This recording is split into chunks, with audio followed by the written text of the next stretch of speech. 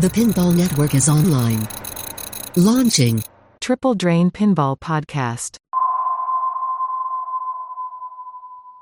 All right, Tom, you ready? Uh-huh. Travis, you ready? Hell yeah, let's do it, Joel. Okay, calm down. Here we go. We're three guys who like to talk pinball, so we came up with a clever name. We're Joel and Travis Tom who talk pinball, and we call ourselves Triple Drain, Triple Drain, Triple Drain. We're Triple Drain. Triple Drain. All right. Well, welcome everybody. It's been quite a while since we've recorded one. A lot of stuff's been going on. We usually shoot for every 2 weeks, 2 to 3 weeks, but yeah, what was it? Last weekend, there was this slight, I mean, it's kind of a big deal. I don't know. It seemed like a big deal, but Indisc was happening in California, and Travis and Tom both went to that. And so they needed like a week to mentally prepare. Then they needed to compete in it. And then they needed a week to decompress. And so, yeah, so here we are. And to be honest, even scheduling this podcast was a challenge. Not because it's three of us, but there's actually four of us. And so we have an extra ball this week. It's very fitting for the topics that we are going to discuss. We have the one, the only, Robert Byers from Top Rope Pinball. And, yep, there's Tom blowing out our mics with our headphones with the applause sample. Sorry about that. But Robert, hey, I appreciate you being on here tonight. There's a lot more I could throw in. I mean, you got a lot of personalities that you. I don't know if we should call you Rob all night or whatever wrestler you are at the moment. I mean, you Rob call him champion, Joel, because he's a champion. The That's people's champion, brother. And the Classics 1 champion now Correct. at Indisc. So congrats on that. I got to start out with my classic, Finally, the Rob has come to the Triple Drain podcast. If you smell what the Rob is podcasting. See, this is better than having The Rock on. It is. Yeah. Look at that. Yeah, F that guy. But what's crazy is episode 1, Tom came into this and said, hey, I want this to be my intro, and literally did the exact same thing. And we told him, no, Tom, that's just not you. So, yeah. Rob, I'm glad that is your Tom, intro. That's true. We were like, whoa. Tone down the charisma, That's Tom. awesome. Come on, man. Yeah. No, I will say, and we've got a lot of stuff to discuss today, but and most of it is tournament related. But for everybody that just heard that doesn't care about tournaments, don't shut it off yet. We're going to save a lot of the in-depth tournament talk till the later part of the podcast. But exactly. And what's funny is, I mean, I've only been in this hobby a few years. I don't personally play in tournaments. So anytime any podcast talked about a tournament, I just zoned out, or I just never thought it applied to me. But the more that I've gotten into this hobby and the more that I've played games, I've really started to enjoy watching tournaments and respect the level of play in tournament. And as being part of TPN, it was awesome to see the three of you guys be so successful at Indisc, and then now recognizing other names and seeing people week in and week out, that do these tournaments over and over again. You start to recognize different players and their styles. And tournaments end up being very entertaining. So we'll dive more into that. But if let's just start off with some controversy. I know we're not going to talk about. I don't want to talk about specifics of tournaments yet. But Zach Minnie on the Pinball Show last week on his episode kind of was covering Indisc, and he kind of interrupted his coverage of it, and he said, all right, I just watched the finals, and he completely kind of tore them apart. And the reason he tore them apart was because the final 3 games none of them were modern games. None of them were games that you could buy. None of those games are, pretty. What were they? They were, it was Stargate. Was it Cosmos? It was whatever, Tom. I swear. I will end this podcast right now. Yeah. Robert, thanks for coming out. Yeah. So it was Stargate. Yes. Roller it was Roller Games. Roller Games. Rock and Roller Games. And then what was it? What is it? Allie G's? What's the Alley cheese? What is it?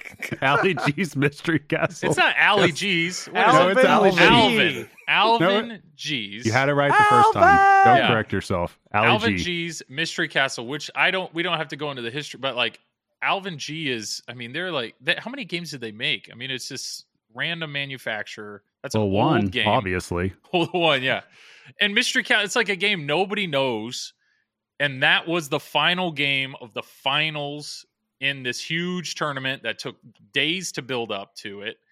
And so basically Zach's opinion is, why in the world is the final round of the biggest tournament of this year played on such crappy games?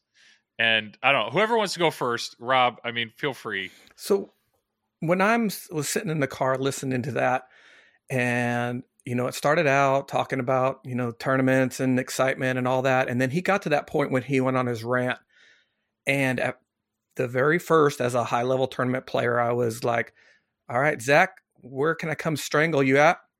And then, but I really started listening to his points, and he did make some good points. I do give him credit for that, and I do feel like there maybe should be a little bit of tweaks. I mean, IE Pinball, I think, had 800 to 1,000 viewers at that point. And one of your biggest sponsors that's giving away a pinball is Stern. And we're playing stuff you can't buy and not displaying scores. And so he did make some valid points. And I do feel like there maybe needs to be some adjustments where maybe one of the 3 final games has to be a sponsor game, and when the top seed picks that game, he gets to pick position, and he gets to pick when it's played, and then he gets to pick the other 2. But just to sum up, there's 2 reasons why they played those games, is because you can't repeat picks. And that's the biggest thing. The top seed players had already picked their go-to games, because when I'm in a tournament, I'm not saving games to pick in the finals. I got to get to the finals first. So you're picking your go-tos first, and then you kind of got whatever's left over at the end. And that's part of the problem. Yeah. And so for the people that don't know tournament play, and by all means, I'm the odd one out here, so the 3 of you correct me if I'm wrong, but the whole advantage of being in the lead is and you guys typically refer to it as you're driving the bus. You're the person that gets to pick the game, or is there option? There's times where it's you either pick the game or you pick your position, right? Or You can do that at both. Yeah. And sometimes if it's a bank of games, you get to pick both the bank and position of the first game. It just really depends what the format is. Yeah. And so if you think about it, if you're number one, if you've earned that right, you're number one right now in the tournament, you want some advantage to that. You've earned that. What do you get from that? And so normally it's you get to pick the game. What are you most comfortable playing? Or you can pick your position. And if you're going to pick your position, you're going to pick last. You want to know the scores that you're trying to beat. So those are the perks, and you earn those perks. So that's why I think all the tournament players that were listening to Zach say, why are we down to that point where we're just picking crappy games?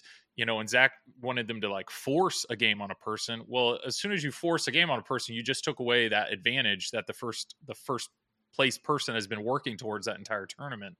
So I don't know, Travis, how do you work around that? Well, pretty much my idea for this from the get-go, and I was kind of thinking about this for the past couple of years after NDisc 2020, to me, it really comes down to what I would like to see is as soon as the finals start, that whoever is the top seed, I would just like to see their picks just refreshed, just from scratch. That way they can pick the games that they want to pick, because, Tom and Rob can attest this. It's difficult qualifying for the Open. It's not an easy thing, because it's a pop-a card, which means you got to play 5 games in a row.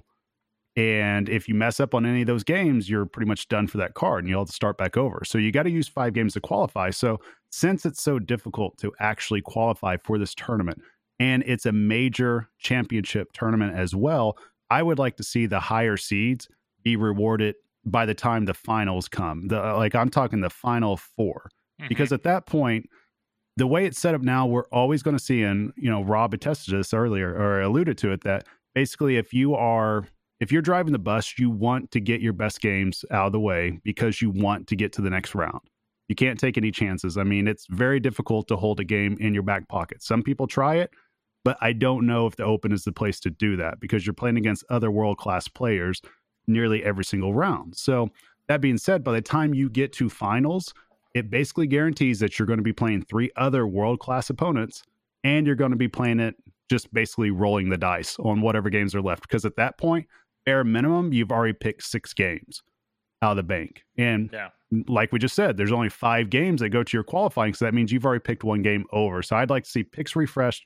I want to see them go to their best games against the best people. That's what I'd like to see. Yeah, I agree. I agree, Travis, especially for the finals.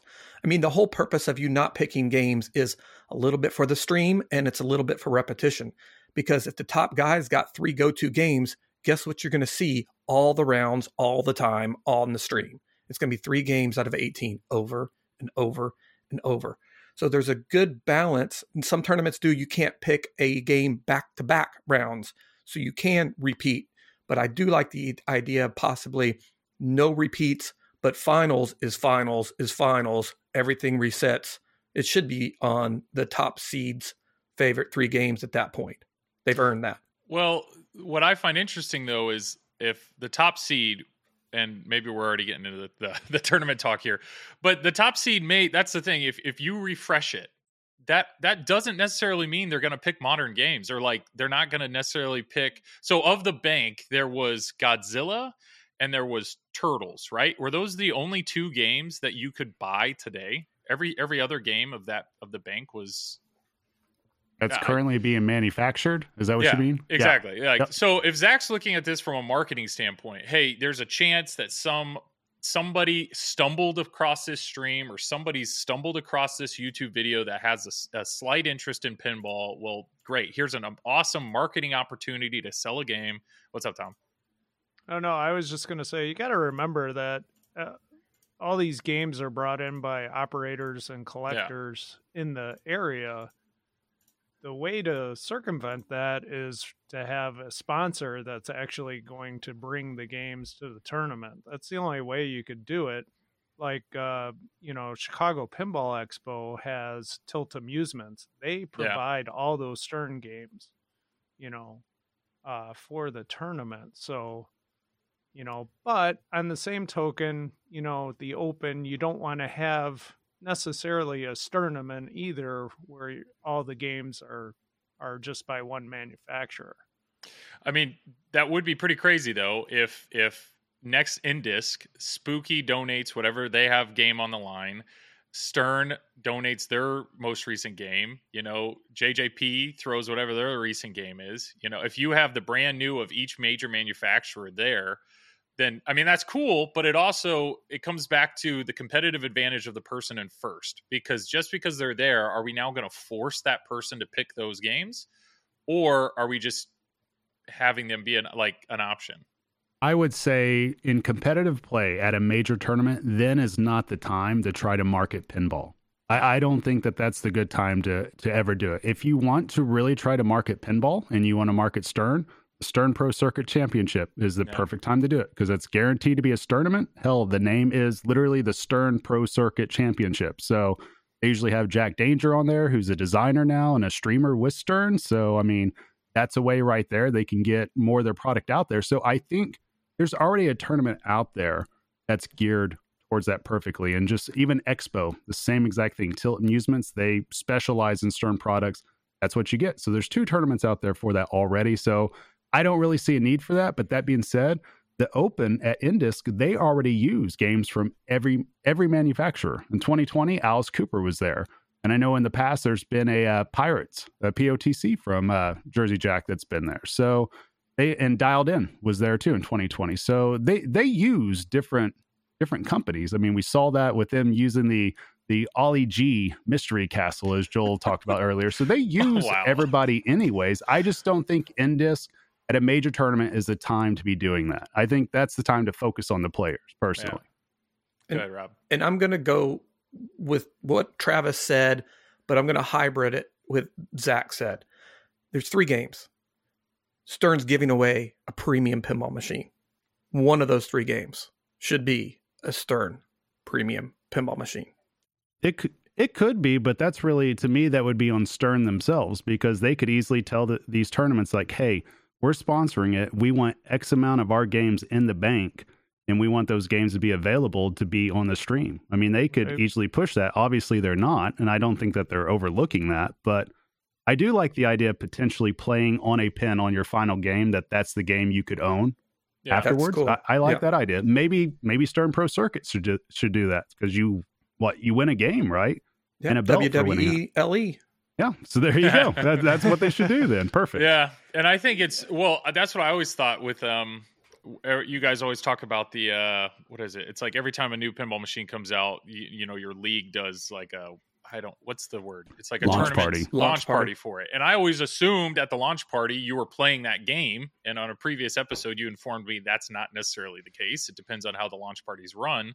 But yeah, if Stern or somebody was sponsoring that and it got to the finals, I would be okay. I mean, I don't think I have a stake in the game. I'm not the tournament person. But if the three of you guys had made the final round in the open and you knew that one of those three games had to be Godzilla Premium, I mean, does that offend? If you're number one and now you don't get that, I mean, does that offend you? Are you okay with that? Or you get a pick choice. So I get to go last on that game when it comes up. Okay. So, you know, and that's what I was saying. Like whoever's driving the bus, let's say Godzilla Premium is one of the games you have to pick. You can pick it for game 1 or game 2 or game 3, and you get to pick the order. So you can get it out of the way first and see how that plays out, and then pick your other 2 games after that instead of saving it to last. But just have that one of the 3. The guy still drives the bus of when you play it and what order you play it, but it has to be one of the 3. That's kind of that hybrid model I was talking about. It gives a little bit of Travis. It gives a little bit of Zach. It gives a little bit of sponsorship. It gives a little bit of, oh my gosh, check out this coolest thing. I didn't even know there was pinball, let alone a pinball tournament. Oh, I can go buy that game right now. That's the excitement in the chat for those 800 people. Maybe, 700 of those people are pinball people, but 100 of them are not and not seeing it. They're going to search Stargate. It kind of takes away from growing the hobby when it is so. It kind of fuels that fire where they even make those things anymore. Well, it looks like it when you're playing games from the 80s. So, go ahead, Tom. So I could see maybe one downside with that. They picked their newest game and the code isn't up to snuff. There's a lot of bugs in it. Still got to be fleshed out. There's potential for problems there, but I guess you wouldn't have it in the bank. But if you're talking about the brand newest game, you could have some potential issues right there. So what purpose would it really serve to try to show off the newest game from Stern right now in a big tournament? I'm asking all three of you guys that question. And I know what you're saying is because obviously to show it means, hey, you could buy it, but the reality is you can't buy it. Like if it would have been a Godzilla Premium, how do you buy a Godzilla Premium these days? It's not a thing. Yeah, but we're not always going to be in COVID. So it's going to come back around. And I agree with what Tom said. I wouldn't have, if Rush was in the lineup, I would have been upset. I don't have time to play it. I don't have time to learn the code. So maybe it's not that one that just released and it's just one back that has some code updates and that's the one you go with. Raymond would have done well. He would have done real well. Yeah, right? Raymond, What I'm getting at too is, even if there's a new game out there, I don't think that there's new people watching pinball that find pinball through just a tournament. I think that's very rare because to me, it's like on the ground level, you're finding out about pinball basically at your local arcade where you happen to come across something, just seeing somebody play a pinball. You don't necessarily understand that you're watching a tournament at that point in time. So I think the people that start watching that, they're already like well-versed in the pinball world. They may not be experts, but they know what exists because they know to search that out on Twitch because Twitch's discovery is horrible, terrible. So everybody who's watching that already knew all this existed. I guarantee it. Yeah. I agree, except for this one was tied to the fighting festival or whatever it was. And at some point in time, that group rated our group. So they had, 500, 600, 700 people watching the fight. And then they rated into IE Pinball. None of those people know pinball existed. And also, because IE Pinball is such a good streaming and Carl does so well, he had 900,000 people on there. that's going to start filtering in the you might like category. So we, the top rope stream with 4 people or 5 people online, or even 20 people online, are not going to get that coverage. But in certain situations, we are starting to feed into a market, and people come across that might not know that this hobby exists at this level. Yeah. I mean, it's great points. And I understand Zach's main thing. And I know Zach sells Zach Mini. He's a distributor. He sells pinball machines for a living. That's what he does. And so he's looking at everything pinball, as in, how do we grow this hobby? How do we bring more people into this? And we just witnessed the best tournament that's probably been streamed in, I don't know, the last 2-3 years because of COVID. I mean, it's the best of the best are there. They're all there. Oh, yeah, you hear that, Tom? Super serious. You hear that, Tom? Yeah. But, your stuff shit, Tom. That's what Joel's trying to say. Yeah. I know. That is not what I'm saying. But, man, I mean, Carl's production and the commentary, the announcers, the 4 days of it, I mean, it was so great. It was incredibly well done. And I get that. If the finals is the culmination of that, 4 days of this, it's all building to this, and it ends on Mystery Castle where you can't even see the scores. I get it. I understand how he could feel that letdown. But, but the reality is, it's, from a competitive standpoint, nobody's complaining. Like the tournament players, it showed the level of skill that they have. You need to adapt to whatever you're handed, and it's great competition. It's the thing is I talked to a lot of people during this because my dumbass was driving back to Oklahoma during this time, so I was somewhere out in Arizona, New Mexico while this is happening. You were the smart one. Yeah, exactly. So, you weren't in the finals? Joel, I swear. He drove to this thing because of the ice storm. If I could nut punch you through this mic right now, I would. I totally would. All right. Sorry, listener. Sorry for my... Robert, you're awesome. Tom, Joel, eat shit. Okay, I'm good. I'm going to interject right now. So, the joke was Tom and Travis are at the tournament, and we're missing Joel from the Triple Drain. And so I was kind of filling in as Joel, but then I started playing really good. And so I was actually playing as the anti-Joel. Yeah, that's fire. That's totally fine. Yeah, it's true.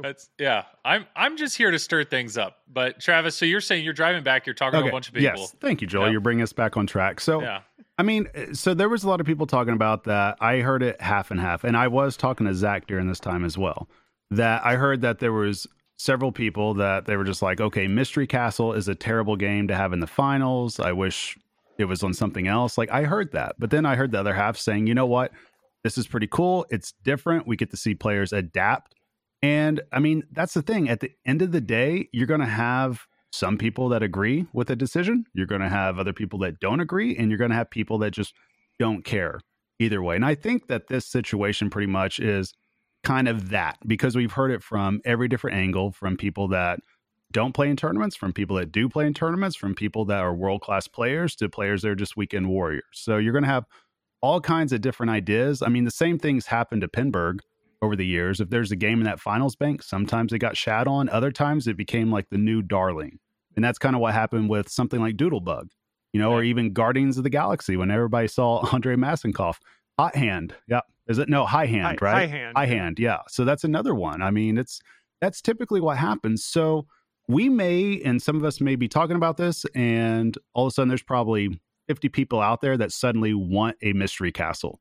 Yeah. I mean, it's highly likely that has happened. And it's Someone not needs a to buy bad one game. for Zach. Yeah. It's not a bad game to play. I mean, would it be the game I'd pump quarters into? No. But if somebody wanted to loan me one for free, I love the game then. Go ahead, bring it down. I'll play it. I mean, I understand the gameplay that we witnessed of Mystery Castle is not going to, bring people into the pinball hobby by drones. That's not that. But the reality was, if it would have been a modern game, a modern LCD game, I don't necessarily know if that would have made that big of a difference. But it is what it is. All I know is, as a non-competitive player watching the stream, I'm basically relying on the commentators to tell me what the thing is, on this game. This is what they're trying to do. And I relied on that heavily in the Classics tournament, and we'll get more into that, because all the Classics game, there was always like a thing, do this thing in this order, and that's how you get points. And so once the commentator told me that that's all I'm watching for. I'm like, I get it. The player's trying to get control because they're trying to rip the spinner and then do this. So I'm just, like, it didn't matter at that point. I just wanted to see the skill that it takes to do the thing.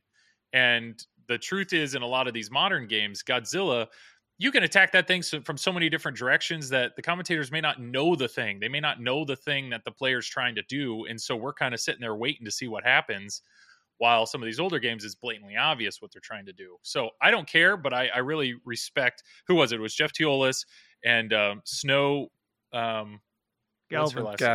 and then Steve Bowden were announcing at the time, and they killed it. They were incredible. The three of them explaining it, telling what was going on. I mean, everything was there, but I don't know. Tom, you had something? No, I was just going to say, I think the idea of the tournament is to basically take all games from all manufacturers, different eras, and bring them all together. So, I was just alluding to that, but you were talking too much, Joel. That's okay. You lost. Hey, so we're trying listeners, we're trying something new here where people are like raising their hands when they have something to talk. And so far, I think we've honored it pretty well, but I'm not going to lie. Tom rose his hand about halfway through that, and I just kept going. So, I was disappointed. I was waiting for him to go, I got nothing. Yeah. Oh yeah. I got nothing. I'll be back in 10 minutes. Yeah. Well, this is a good segue because we could always come back to N-Disc. Yeah. For the final do. thing, but we got to talk about what, Joel? I don't know. What, Oh. you led this F's transition. sake. Go ahead All and right, transition. everybody, it is now time to talk about the newest pinball machine out from Stern Oh Pinball.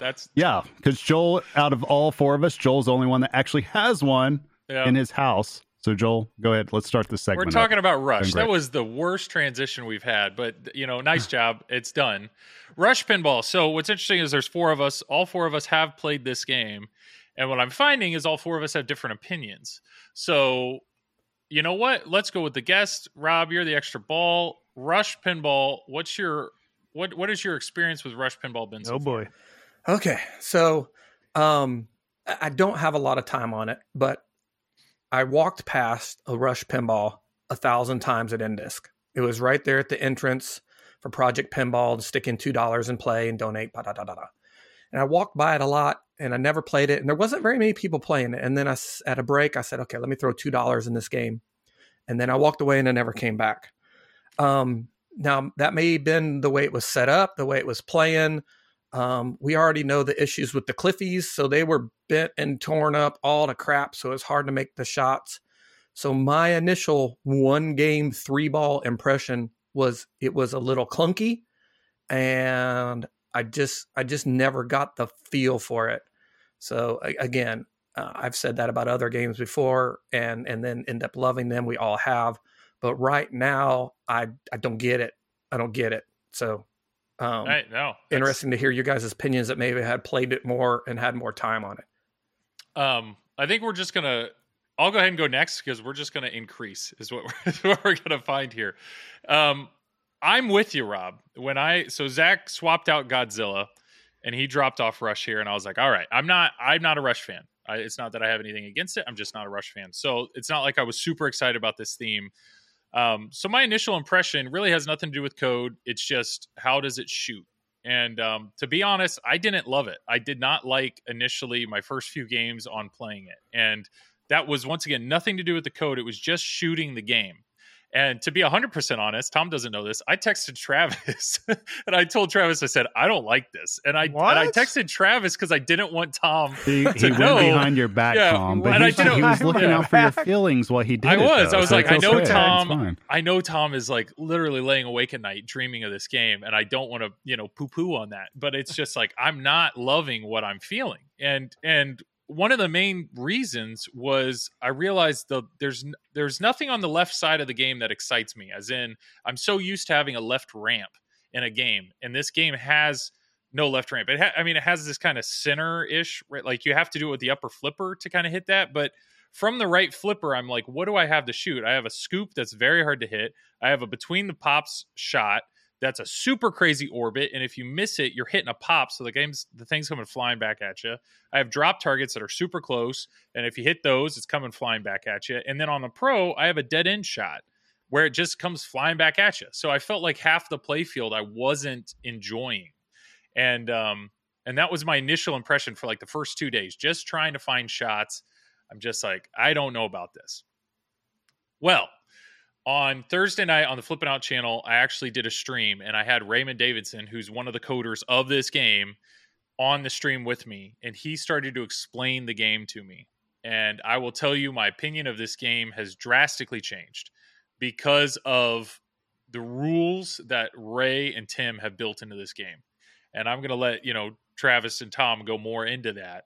But I will tell you the ways that you can go about playing this game, the risk reward that he is building into this game is insane. And once he actually started explaining what they're doing with the different shots, so much more made sense. And so I understand, yes, my initial impressions of Godzilla when I started playing was it felt amazing. I mean, every shot on that game just feels good. And it doesn't matter, like, that's just looking at the way it shoots. And I got to give props, Keith Elwin. I felt the same way when I first played Avengers. There are certain games where you step up to it and it just, everything you're hitting feels good, even without listening to it or looking at the display. And that's nothing against Sean Morg. It's just, this is a hard game. This is a hard game. I felt the same way about Turtles. It's hard for me, Tom. Tom's shaking his head. I felt it's hard. Like Turtles, it's easier than Turtles. But Turtles, I know the first few games, I was like, this game's destroying me. But I will say, as the stream went on, I started to find the shots. I started to get a little bit deeper in the game. But I'm barely scratching the surface of this game. So initial impressions for anybody like Rob who steps up the game, puts 1 game on it, 2 games on it, you may not like it. But if you can keep going, or if you're there with somebody that can explain what you're trying to do, I think this game's going to end up getting a lot of love. And so, Travis or Tom, feel free to, I don't know which one of you likes it more at this point, but one of you guys could take third. Tom, do you want to answer Joel, even though he's gone behind your back? I don't know. I'm kind of offended, but I was looking out for you, man. I was like, I don't want to crap on this game. It's your dream theme. I was like, Joel, is Tom okay with this? And he said, yeah, Tom's fine with it. Don't worry about it. I never said that. Wow. Go ahead, Tom. Tell us about your opinion. Yeah. It is the greatest game ever made. It is the best John Borg shooting game. I don't know if it's the Rush music or what, but actually, I really like it. I will say it's really heavy with the multi-balls. I felt like I was playing it, and actually I was having really long ball times. And I took Neil with me, and he was having really long ball times, and we had another friend with us, but we thought the game was a little easy. Maybe that was just the way it was set up, but it is super multi-ball heavy. So that would be my only complaint about the game. I thought the shots were all findable. Rules were good as far as, songs and things, but yeah, I enjoyed it. Good. And Travis, go. Awesome analysis there, Tom Graff. No, so that's what I'm here for. So this game is exactly what I thought it was going to be, and I told you guys this as soon as we saw it debut, that I think this is going to be a game that your great players are probably going to really enjoy once they really get into it and they figure out the rules, and is another game that I thought casuals would enjoy, but they wouldn't be able to hit shots near as well because some of these shots are tight, but it's not really a drainy game. So what happens when those two elements come together? There's a lot of brick shots. And there's a lot of watching the ball go horizontal and go vertical and hit off slings and hit off targets and hit off posts. And I think that's pretty much what you're going to see out of this game with your casual players. But if you're an above average player or you're an elite player, you're going to find shots fairly quickly. And you're going to start, well, you need more than one game, because I can attest that my first 2 games on this, after I fixed the tilt bob issue, my first 2 games, it was finding a lot of post. And it was even missing the center shot, because even on a pro, it's not a gimme shot. It is a tight shot. And probably the easiest shot out of anything on the playfield is probably the dead end shot for a pro from the right flipper. But that being said, what you find, well, I'll come back to that. Just ending my thought here is it's hard to find shots early on, but give it a few games and you start finding them, you start jamming on it. It's the type of game I think can grow onto people. And knowing what the rules are in it right now and seeing what it could become, this game definitely has a chance to go on elite level status for Stern. I think it really does have that chance, and that doesn't come around too often for anyone outside of Elwyn. And this is the first time that I've played on a pin after getting about 15, 20 games on it that I feel like this has a really good chance to be a solid game. Now, keep in mind, all my games have been on a pro, but I'm able to tell what I'm missing and what would make this game a lot more enjoyable.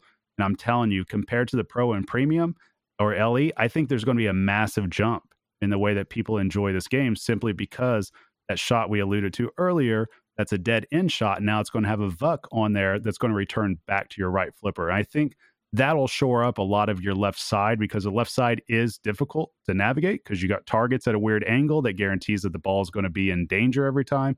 You got a tight orbit shot. You got a scoop right there that if the scoop protector's in the way, good luck doing that. But if it's fixed, it's not too bad. It is a tight shot, though. It's what I thought the Mando scoop was going to be like. This is exactly what I thought it was going to be. So the left side is all tough. It really is. And without that VUC there, you're basically guaranteeing your ball's going to be out of control anytime you take a shot to the left-hand side of this playfield on a pro. And I think that could be its biggest downside right now in terms of design. But you get to a premium LE, I'm sure those issues go away awfully fast because of their return. Yeah. And I know when I see the ball coming down my right, habit trail, so it's feeding my right flipper, in my mind, I'm like, what am I about to shoot? And the reality is the whole left side, like none of it's safe. And if I hit the left orbit, it's so fast that like it's kind of safe if I hit it, but it's just, that's the thing. That's the speed of the game. And I know my playing ability and the three of yours are drastically different. And so, getting control is something that I need to get better at. And I know you were talking to, it took you a few games. It takes me a lot more games to find shots than it does the three of you. I know my whole first 2 hours of streaming Godzilla, I was struggling hitting the scoop. And that's like a, integral part of the game. But as my streams went on, I can hit it when, I'll get there. I will absolutely get there. But that's the advantage of me having it here, being able to put time on it, play it, versus, a casual person walking up to it in a bar, putting 2 games on it. They're probably going to be like, dude, that just kicked my butt, and walk away. Go ahead, Tom. I was going to say, everybody's experiences might be different. Travis, shut up. I'm not even looking at you anymore. So the 2 games I played on location did not have the scoop protectors on the front. So it made that shot a lot easier. So I'm thinking, if that scoop protector is there and it's causing rejects and, everything else, that could certainly cause people to not like the game. Rob? Yeah. So my 2 cents, I was going to jump in there on this, actually. The one time I did hit the ball through the pops and come around that orbit, I think I remember holding up the right flipper and it bounced it right into that scoop. And I'm like, well done, gentlemen. Good design. Yep.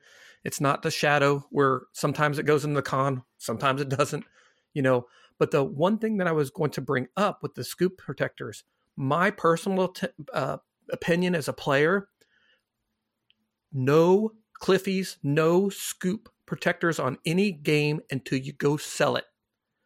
I want that wood finish. I want that wood bevel. I want that open scoop. It's the way the game is designed. It's going to get wear and tear, but you can put that Cliffy on at the end and make it pretty and showy for the next person to buy it. And if they buy it with it worn out, then you buy a Cliffy and put it on there. But my personal opinion is no Cliffies on no games if I can avoid it. Yeah, that's an interesting take. I mean, though, you go to any buyer thread on Pinside, and the moment that there's a chip or a wear, and they're like, is this expected after 40 plays? And they show a scoop. I mean, where they're going to then assume a playfield defense. I mean, I understand why Stern's doing it, And the reality is, if Stern does it to protect their back, it's up to the homeowner or the whoever's routing the game. If they want to take it off, take it off. But well, what's fascinating about this, if you look at this weekend Pinball's pictures of it, right? Yeah. The Pro, and I'm not even looking at the this is actually the premium I'm looking at now. It doesn't have those protectors on there. Huh. Correct. And That's what I'm looking at right now. Yeah. So obviously, this was a later part at some point, and I don't know if it was just a last second decision. It's clear that whatever part's on there now in the Pro is not the correct part. It's crystal clear because within 3 to 5 games, it's just trashed out. And it's really bizarre because you look at Aerosmith, most of those all came with some type of scoop protector, and it doesn't have widespread problems with it. But then if you look at Guardians of the Galaxy, guess what? That didn't come with a scoop protector, and you don't hear about a bunch of issues either there. So this situation is just kind of like I don't know, Scoopgate. I don't know what to call it. It's just odd. It just goes to show you something like this. You know that this was not tested at Stern. You know it wasn't, because otherwise they would know within 5 games on any model that something was up. They would know after 2 games something was up. So I kind of feel like that this is a very much last second part that came in very late to production and just happened to be the wrong type of part. That, I don't know. That's just my theory. I don't have that confirmed, but it's not on the promo pictures. I don't even know if it was on the one that they premiered with Dead Flip. I don't even know if that one even had one. So I don't know. I think you're right, but I'm looking at it right now, and between Zach having this game, he put some games on it, and he recorded a whole video with it, and mine has easily less than 100 plays, and the scoop still works, but it is banged up. It is one of those, like, I will pull that until there is a fix. So I don't know. I'm curious. I mean, Tom, your LE's being made right now with love and care, and I hope that your the scoop protector, they've either done a different one, or that, we'll have to wait and see on that. But I don't know. With that aside, the main reason I wanted to bring up Rush was, and not to plug, but the Flippin' Out stream. The Flippin' Out stream, the video is now on YouTube, so check it out. You can see my level of play. It's mediocre at best, but Ray Day did you don't have to agree with that, Tom. You're shaking your head very vigorously, to that comment. But Raymond did an amazing job explaining the rules, and just hearing that, I think, could be extremely helpful for a lot of people. And I'm not going to get too deep into it, but what excites me about this game, and correct me if I'm wrong, if there's other games that do this, but what this game gives you, before you get in a mode, like to start your first mode, you have to hit 2 records, which in a record corresponds with the main shots. So you basically just have to hit 2 of the main shots. That's all you have to do to get into a mode. But different records have different colors. The colors represent different songs. So if you're hitting the shots with the same color, then all of those shots, when you actually get into the mode, are now worth 2 times what they normally are worth. If you're hitting shots that aren't corresponding with the color of that mode, those shots are bringing in 10% additional value to your mode for every single shot you hit. If you happen to hit all of the main shots before you start your mode, they all relight. So you can keep adding.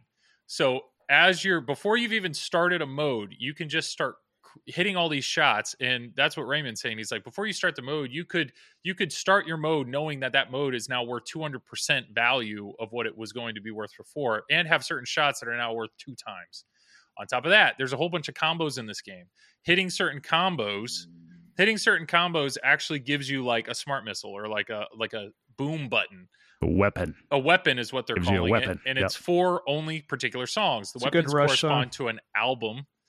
And if the song you're playing happens to be on that album, then you can use the weapon. So there's a whole nother level strategy there, where before I start this certain mode, I want to get it to this certain percentage. I want to make sure I've hit this particular combo so that I can use this weapon, and boom, I can get into that, bam, hit the button and just get a ridiculous amount of points. What'd I say, Travis? I said something. No, you're saying everything perfect. I'm just enjoying seeing Rob's face just gradually just try to really focus in on what's being said, and he's like, taking all these notes down. So, well, here's the thing. I grew up in the 80s and 90s watching a lot of basketball. So if we play, fast break, I know the trivia questions.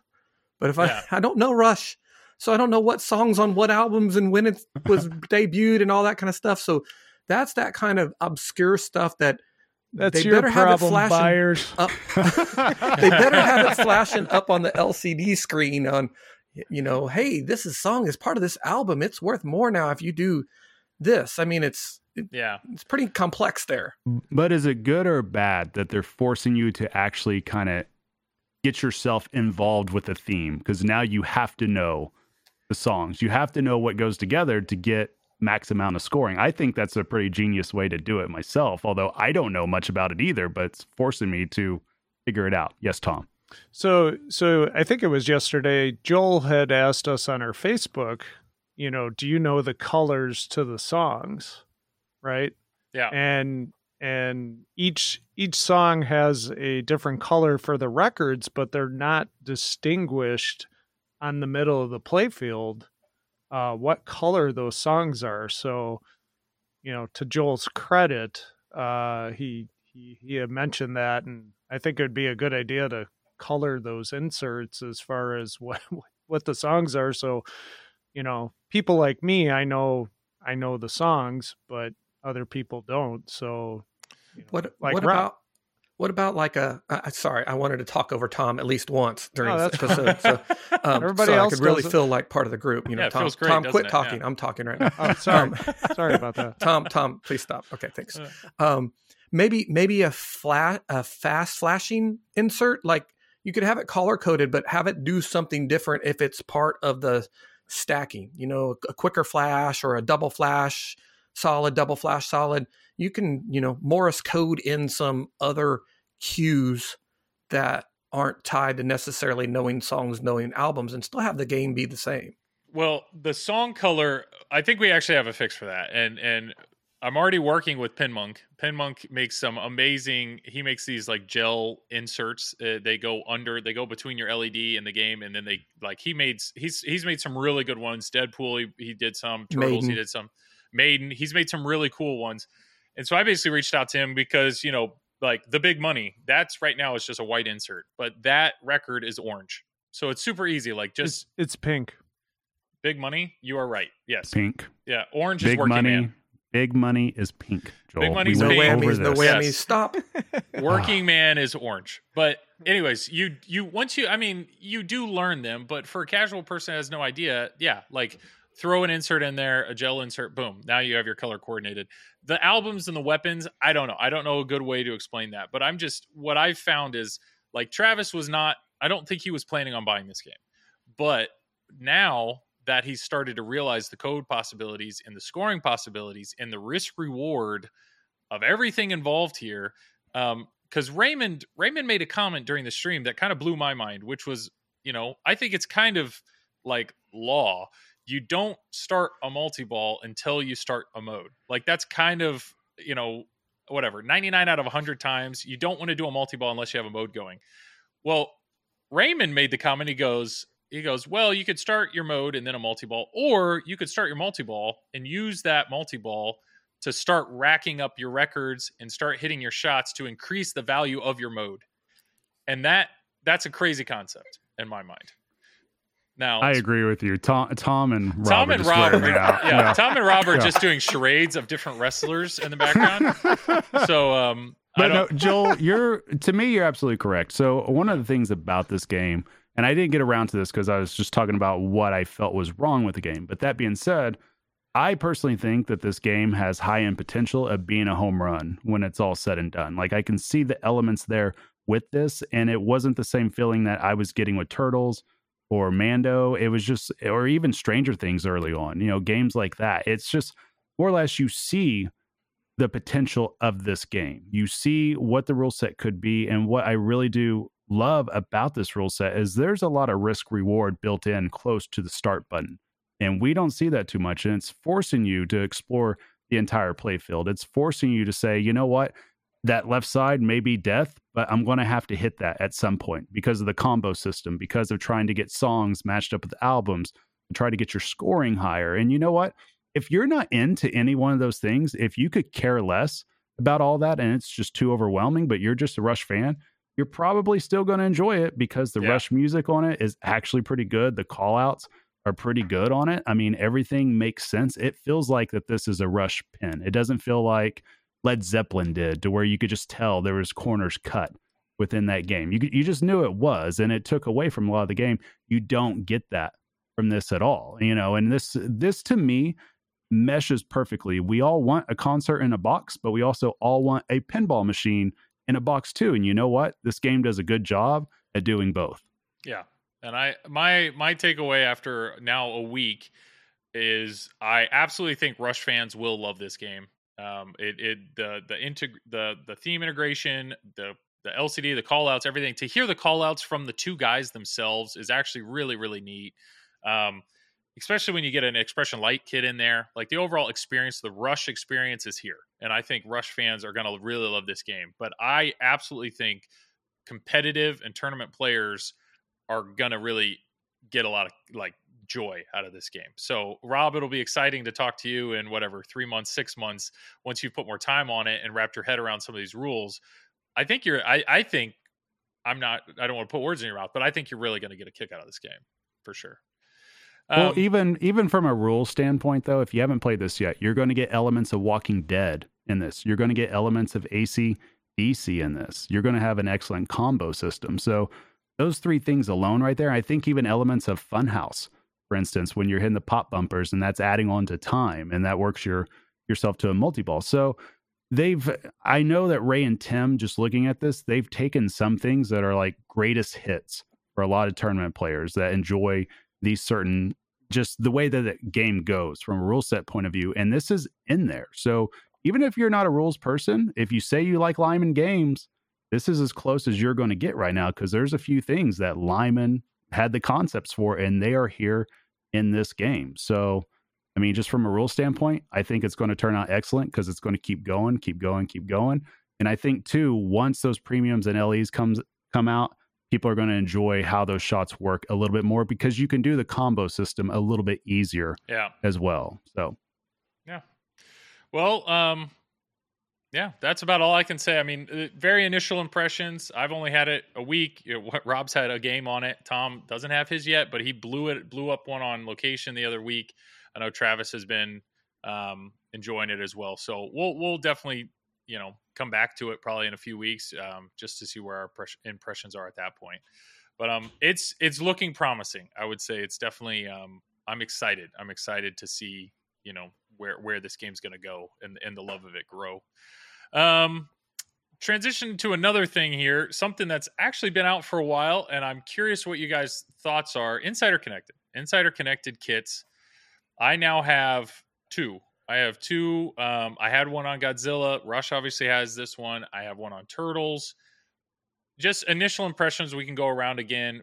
It's been out long enough that we've all experienced it. Do you like it more, less? Good experience, bad experience? We'll start again. Rob, if you want to go first, go for it. Sure. So my impression was it's long-term. It was a must-have. So I had 3 games that it was available for. I got Iron Maiden Pro, a Deadpool Pro, and a Jurassic Park Premium. So as soon as I heard pricing, I called Flipping Out Pinball, Zach Mini, and put my order in for those 3, and got 2 initially, and then got the 3rd one in. I haven't installed 2 of them, just hadn't got around to it. So I like the idea of it. I'm a gamer at heart. I'm somebody that's a completionist, playing like games like Legend of Zelda, Final Fantasy, where I want to do all the things and all the side quests and all the stuff. Yep. Come on, Breath of the Wild 2. Where are you at, baby? Where are you at? So having those achievement based, I can draw in the younger crowd, something to accomplish. There's leaderboards. Who knows where they'll go with it. So I think it's an exciting thing for pinball overall. And I do appreciate with the cost of pinball, not going to go down that road, but the fact that they rolled these out at $200 a game, even though it's adding $300 a game to the new game, but they allowed everybody to retrofit for $200 a game. I felt like that was fair. They probably made a little bit of money, but they're not, it's not a cash grab, and it's allowing me to update my game. So if I do go to sell it later on down the road, I've got a fully functioning game.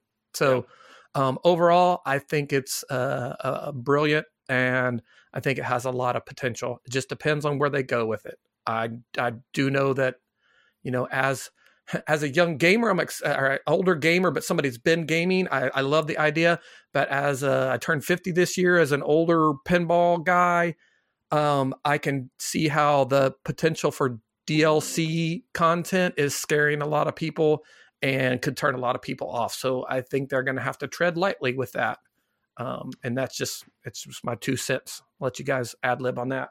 Yeah, I'm with you. My entire Insider Connected experience has been just at home. I have yet to play a game on location that has had a kit installed, so I can't talk to that. But Travis, I know Travis and Tom definitely can. But from a home experience, I've really enjoyed it, especially with streaming. You know, if I streamed Turtles the other day, I knew I was going to play the game for 2 hours, and to know, like, at my skill level, you know, reaching Cowabunga, not going to happen. You know, reaching Final Battle on a single one-player game, not going to happen. But there's a bunch of other little things there that I find really intriguing. So as I'm playing, it's like I'm gonna attack this game totally different than I normally will, because I'm focusing on this achievement. Now, to me, I love Turtles. I'm a huge fan of Turtles. I don't see this game going anywhere. There will be a point where I will probably get all those achievements, and at that point, do I have any interest in redoing them? I don't know. I don't know, but I will say it's definitely going to prolong the wanting to own this game or playing this game. Go ahead, Rob. I agree with you. That was the only thing that I missed in my comments was, because I'm a completionist, a lot of times, once I get through all of them, then what? Mm-hmm. They need to be rolling out new challenges, or can you do this times 2? I mean, I'm excited about Iron Maiden. I've made Run to the Hills on Iron Maiden. I'm looking forward to going back and play and try to get there again. I've made it to when dinos ruled the earth on Jurassic Park. Now I get to do it again, and I get an award for it. So it's exciting for me to go. So it is adding that longevity to the game, but they can't let it be stagnant.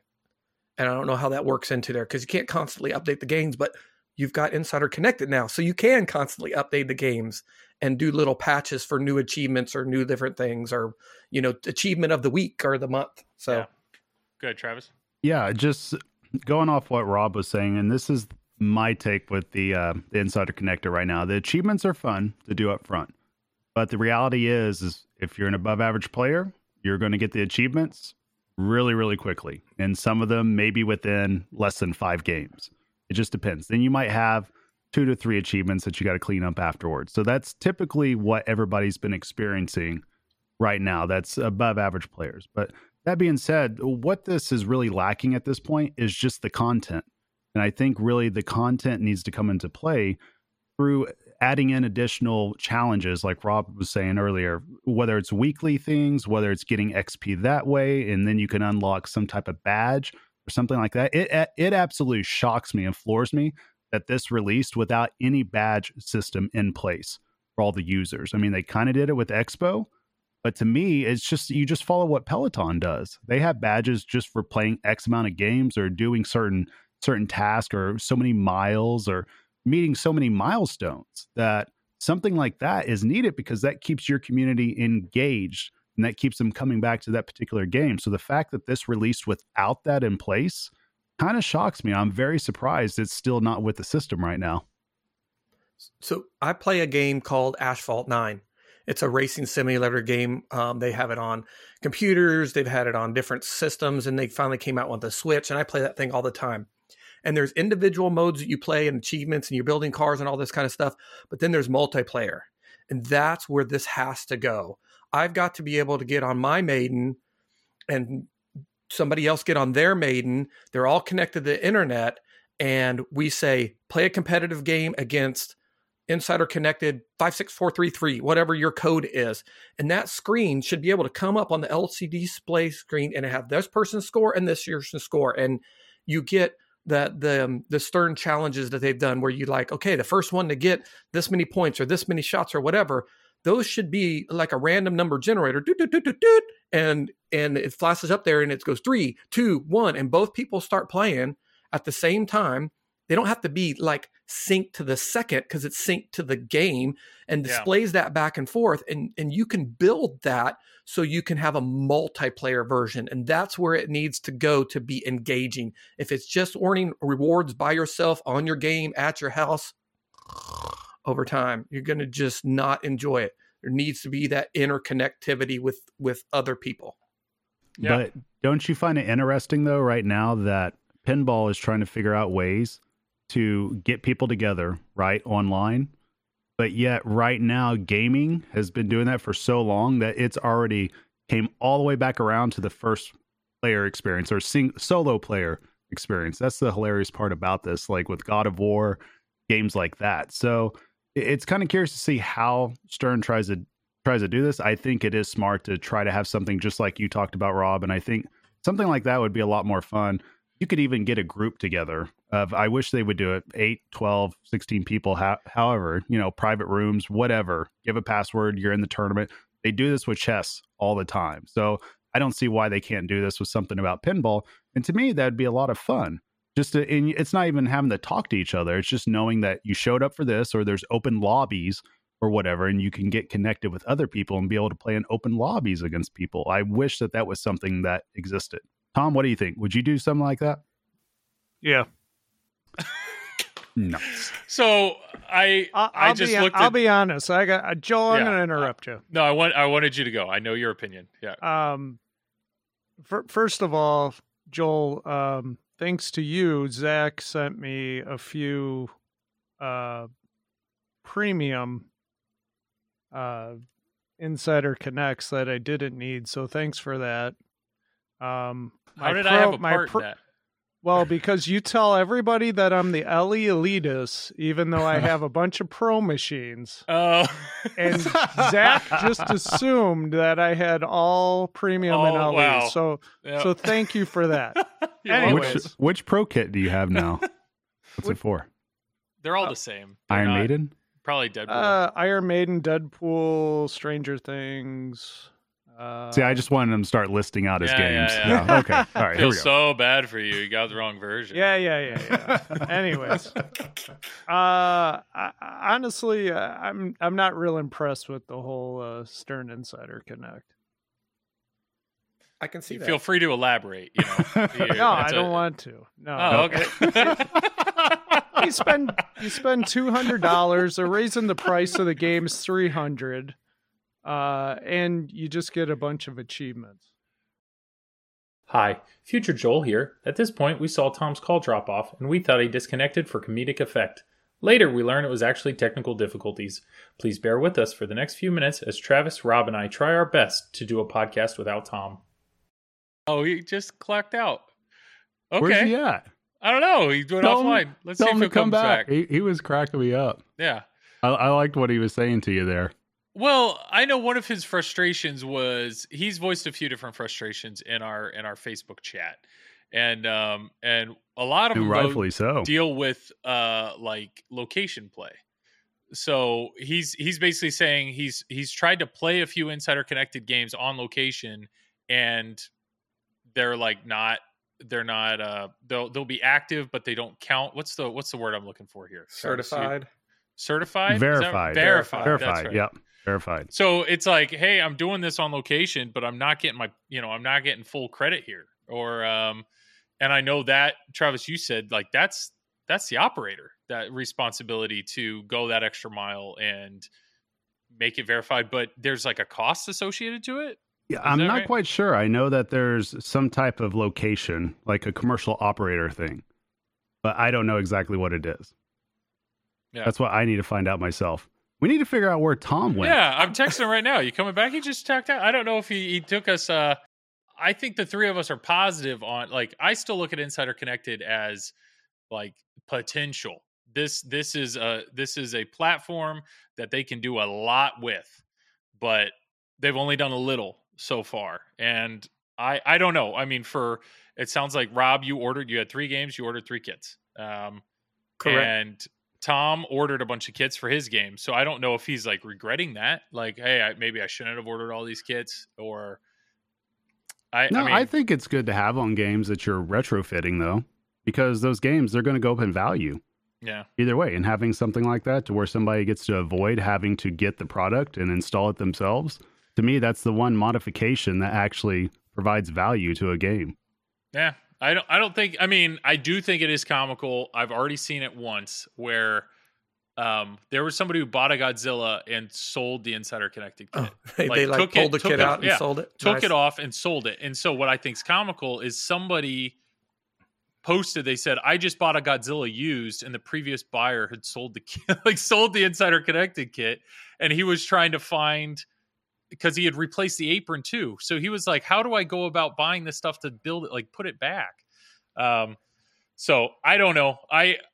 My view is there are things about it that I'm already enjoying, and we've talked a lot. We've talked multiple times before about, the potential of Insider Connected, and if they can, I hope they're working towards some of that stuff. So what else we have? We had that on there. I know Tom was worked up about it because he had played a few games on location that, he's like, here, I'm trying to give it a shot and I'm not even getting all my points. And do operators, they've marketed this heavily towards operators. Are operators not even doing this? Are they not taking it seriously? And maybe some I don't know. That's what I'm wondering too, is that they need to have operator support a little bit more at some point too, because originally they had said that the operators would be able to say, this is our promotion that we're doing. You get X amount of points, or you get some type of achievement with them. You could get a badge, or you could get something connected to whatever their business is, money off something or something like that. So I don't know. I would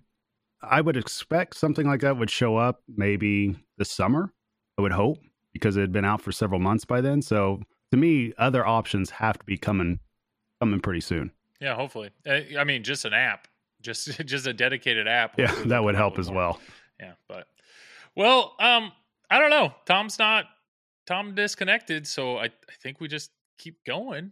Maybe he might be mad about his placing when we played each other at Classics 1. I don't know, because he's going to be here and talk about that. Yeah, that's the next topic is at this point, okay, at this point, if anybody just really can't stand tournament talk and you made it this far, appreciate you. And you must stay. We'll talk to you next episode. But the reality is there's value here. And what I mean by that is there's entertainment to competitive pinball that I think novice players are missing out on. And you don't have to actually be the person competing. It's just seeing the skill, seeing the abilities that they have. And I compare it maybe to golf. There's plenty of people that go out there every once in a while and hack away on at golf and have a good time. But when you actually watch professional golf players play and the consistency that they have and the shots that they have, you can look at that and be in awe or be like, man, I wish I could do that's how I felt watching you guys play.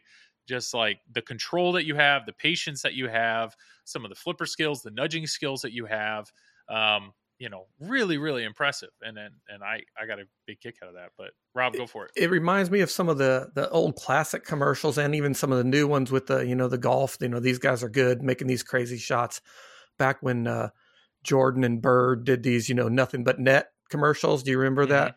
Yeah. And it's just there's no way they did that. No, yeah, they're doing some of that stuff is fabricated, of course, but some of the stuff that high level athletes can do are pretty impressive. And even at my level, I sit there and I watch Keith and I watch Kaylee and I watch these younger kids and I watch some of the things they're doing. And I'm like, man, I still got a lot to learn and a lot to get better at, because some of it's just crazy. Yeah. And one quick aside, there's one person that kind of blew me away, and his name's Walt. What's his last name? Walt Wood. Yeah. Walt Wood. He's a secret superhero. Walt Wood. He's a character. I'm not gonna lie. It's watching him play. Watching him play, not only I'm not going to discredit his actual ability, his actual flipper ability, and he can hit shots. I mean, the guy is a good player. There's no denying that. But the movement that he adds to every single one of his shots, I mean, he's just, you got to watch him. Look it up. He was in the final Open. Not that he didn't make it all the way to the finals, but he was playing in the Open. I don't know. Hopefully somebody clipped it, but man, what a character. I mean, he brought personality to the game, which was pretty great.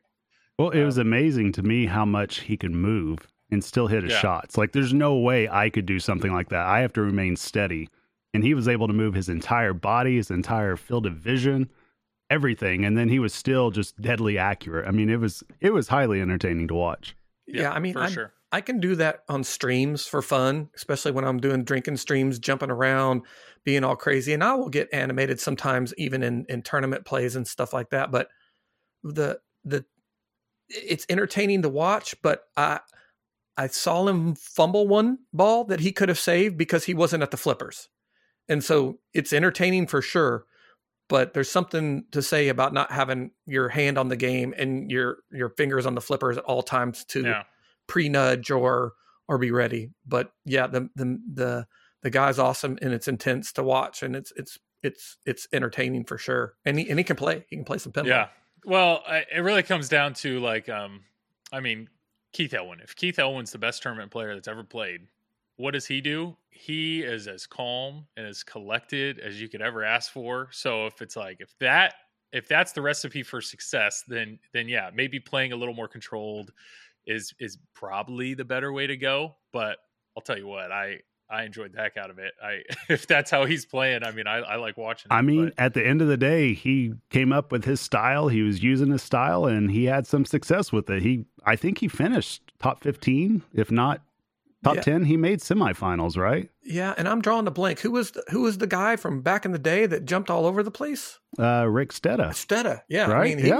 He was That's down, an he was OG. up, he was all over the place. So yep.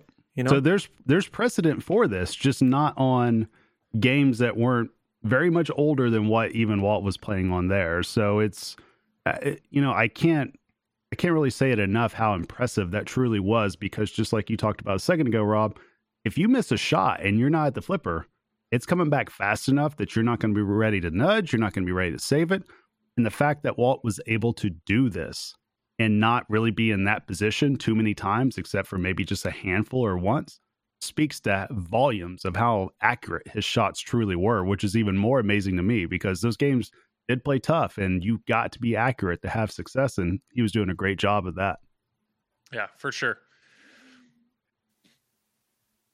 All right, I think we're back here. We had to step away. Yeah, so Tom is back. We got Tom here to really let's dive in here on this tournament. So the reality was we had Thursday, Friday, Saturday, Sunday. There was actually was it 4? There were 4 main tournaments played. No, there was 5. 5 and the women's the 6. And the youth 7. Hi, it's Future Joel again. Just here to correct, all the mistakes we make on a podcast. When we said 4 or 5 major tournaments, what I was actually trying to refer to were the tournaments that I know that Rob, Travis, and Tom actively participated in. Those were the ones that I was tracking and watching from afar. I absolutely did not want to discredit how important the women's tournament or youth or any of the other tournaments were. So just wanted to correct that to make sure nobody was offended. And here we go. So I know every single night there was excitement every single night doing that. And then in the background, Travis had alluded to this earlier, there's a ticket format. So in the background, people are playing, trying to build their ticket, trying to get to the open, which was Sunday's big event. But yeah, let's just go chronologically. So Thursday night, that was, what game was that? What tournament happened on Thursday? It was the targeted match play. Yeah. And it actually started Thursday afternoon, at noon, I believe.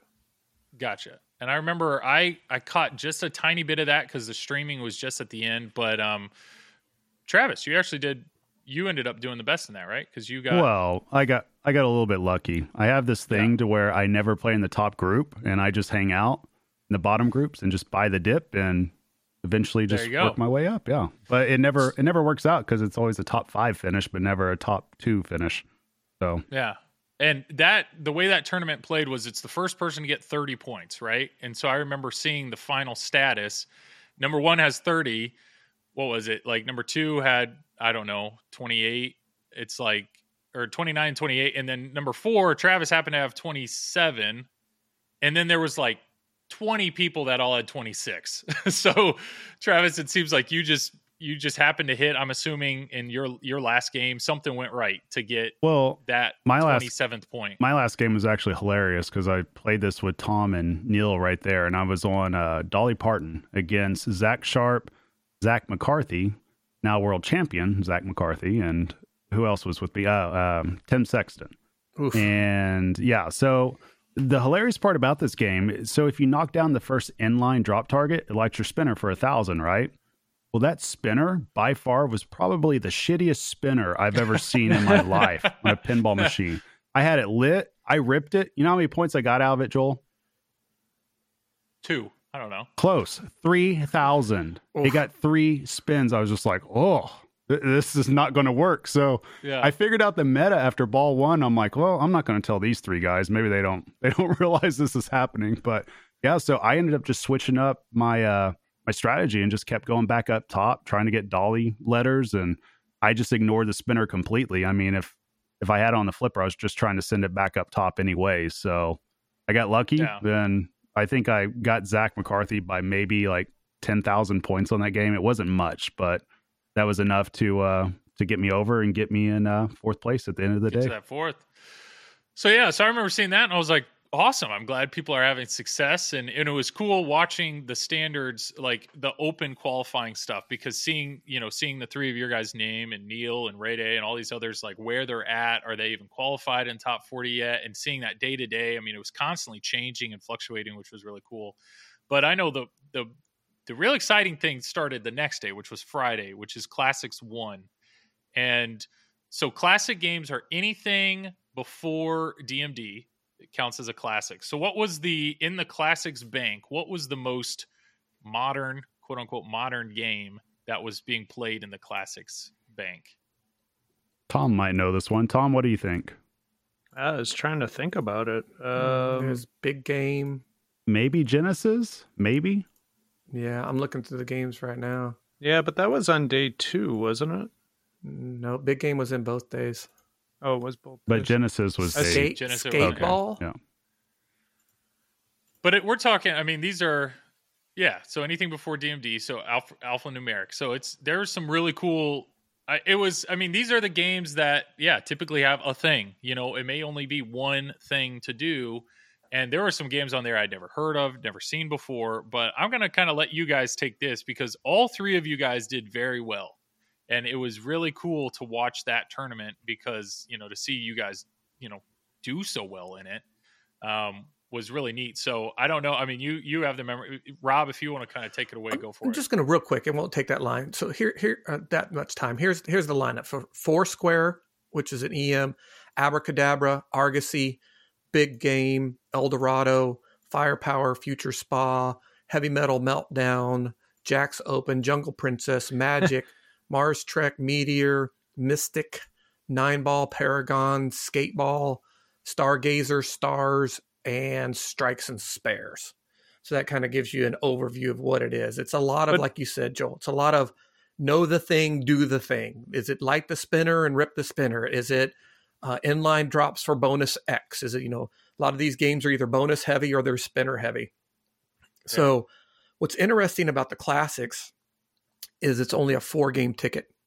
So it makes it actually a little harder because on the 5-game ticket, you can have a medium game. You can even have a 0 game. There's some people that qualified for the Open with a 0 game, but with 4 games, you've got to have 4 fairly solid games. And that's one of the keys, the classic, to make the cut. Tom, you had something there. Oh, I was just going to say, Rob said Heavy Metal Meltdown, which it is listed here, but there's no scores. So it must have died. Yep. Yeah, I never saw that streamed. There was. I think the only the newest game in that bank on day 1 was El Dorado. It's the only one with that I can think of. What was the game though? And I know all 3 of you and we don't have a ton of time to go through game by game and all that stuff, but there was what is it starts with an A. You guys all played it multiple times. Argosy. Robert, yeah. Argus, right? Is that Argosy? Argosy. Yeah. Argosy. I saw that streamed multiple times, and that game was, it's very much a do the thing and just keep going. And I remember really being impressed by that, watching because it got pretty near the final. All 3 of you guys were playing that at the same time. But I don't know. What was the end result was Rob, you were number 1. And then what was 2 and how did it work? So I finished first. Paragon was the first game, and that was interesting because Rob really he really blew it up in the finals. My game had I didn't flip the first 2 balls, and then my third ball I got in a groove and got some points. But then Travis had a chance to pass me to take third on that game and ended up tilting out.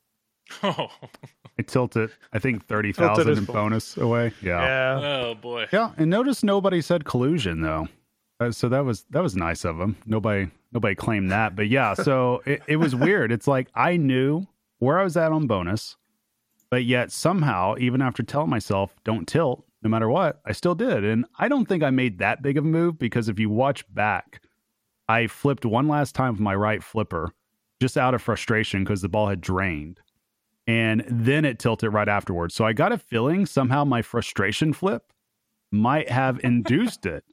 And looking back at it, I'm just kind of like, that's why I was standing there just so shocked that it actually tilted, because I was like, I did not make any type of move on it. And during qualifying, you could make moves on it. I mean, you couldn't throw it across the room and pull in a Horniak on it, but you could do some stuff with it. And I didn't feel like I did that at all because it's a wide body and it wasn't the situation to do it. But yeah, I ended up being the idiot in front of several hundred people, tilting away bonus to take 4th place too, Joel. So I got no points.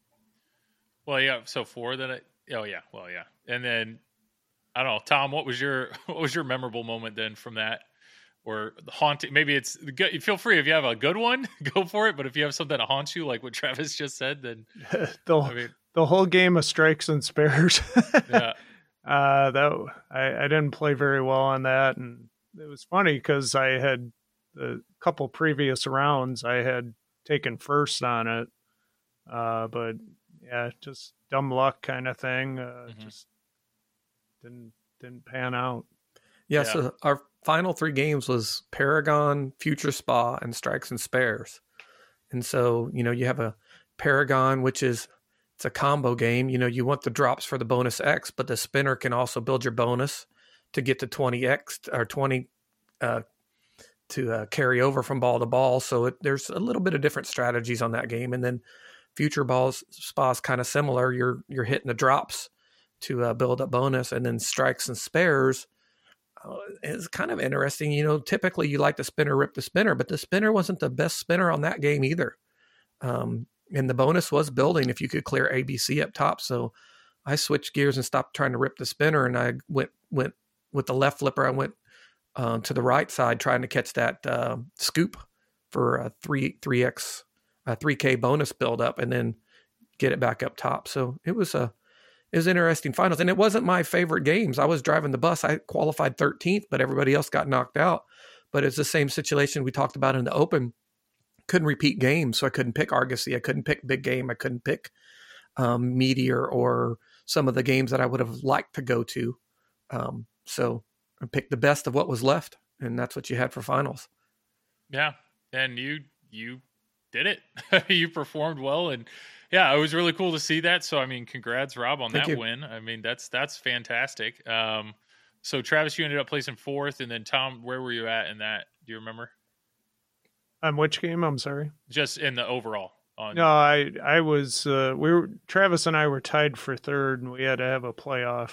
And Travis beat me on Meteor. I mean, I tried to distract him when he was having a good ball, screaming at the top of my lungs, but it didn't work. I'm sorry, Tom. I was there for you. Who ended second then? I appreciated that.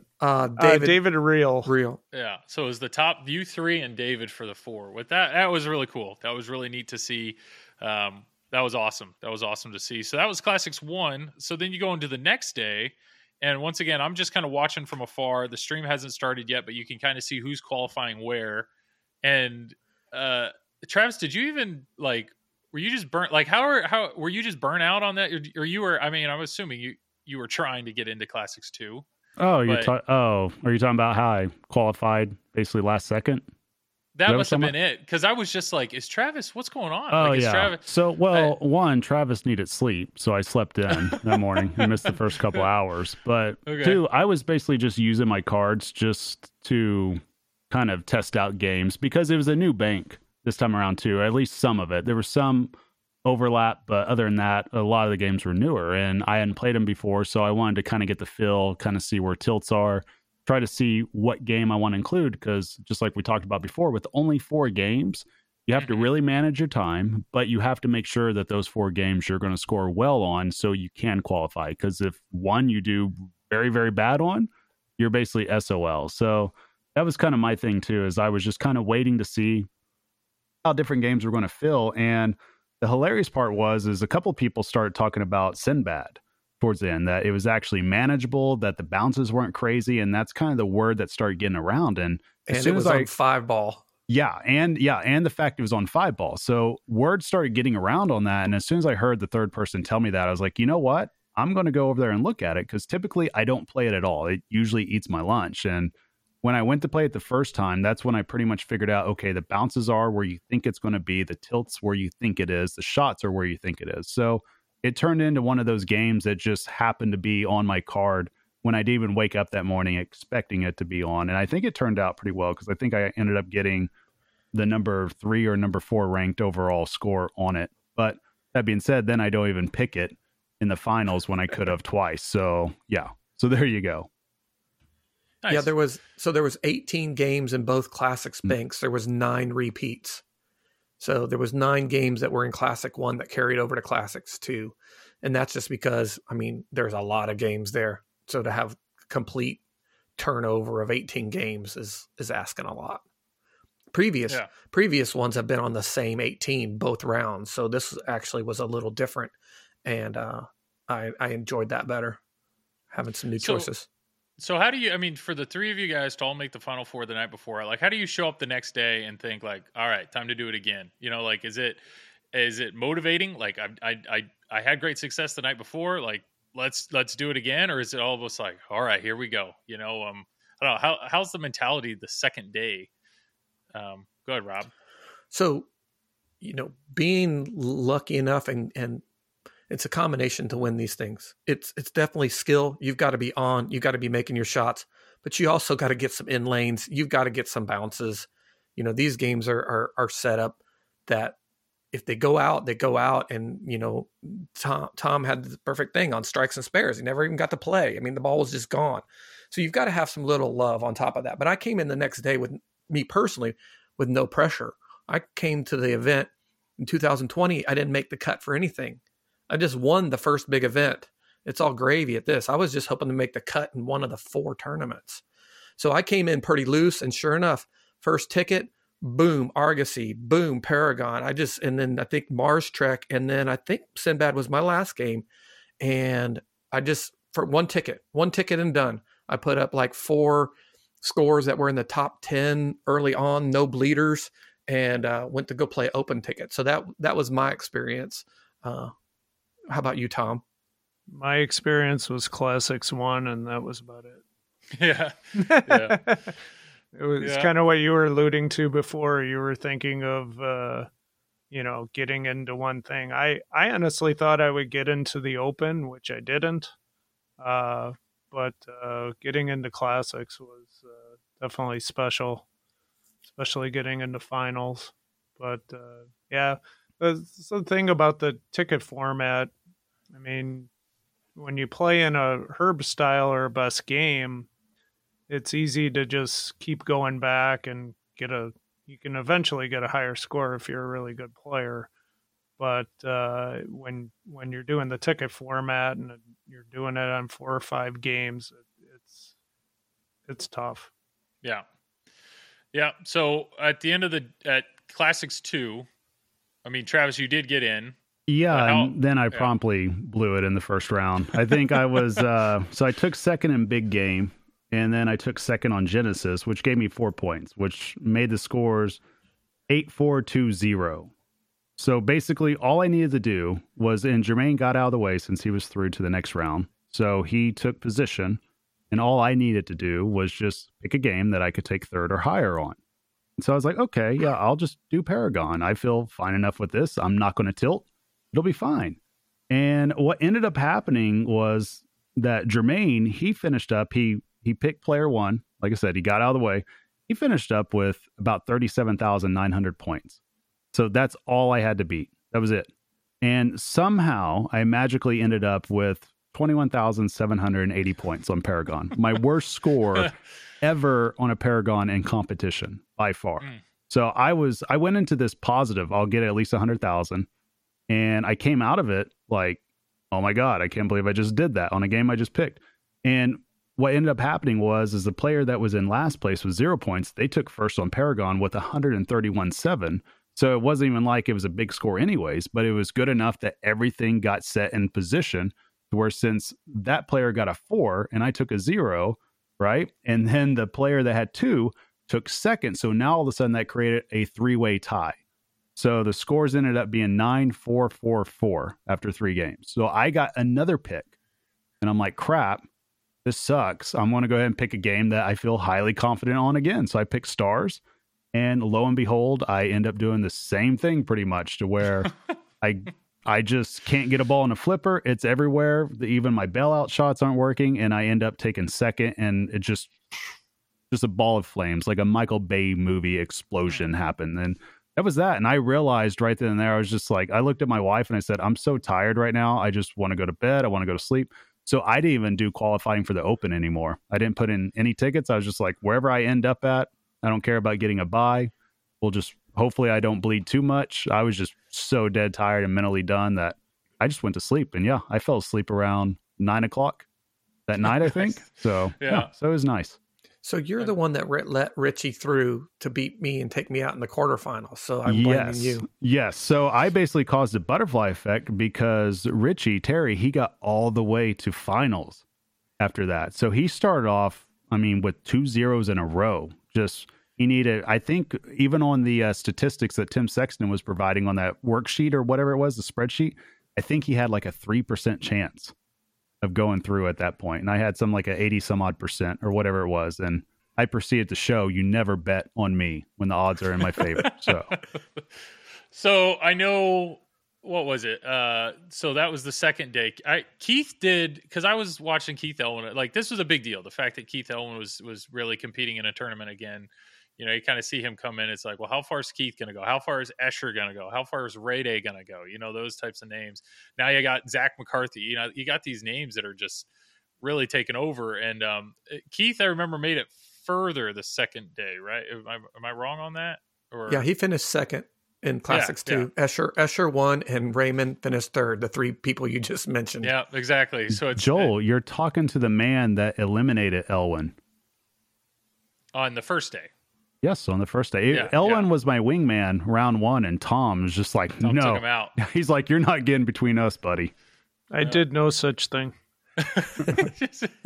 But so, Robert, you made it the furthest then. So Classics 2, how did Classics 2 end for you? Or yeah, I got into my second group. I got through the first round was Elwin, Levy Naiman, who's really strong classic players, and Richie Terry, who Travis let through.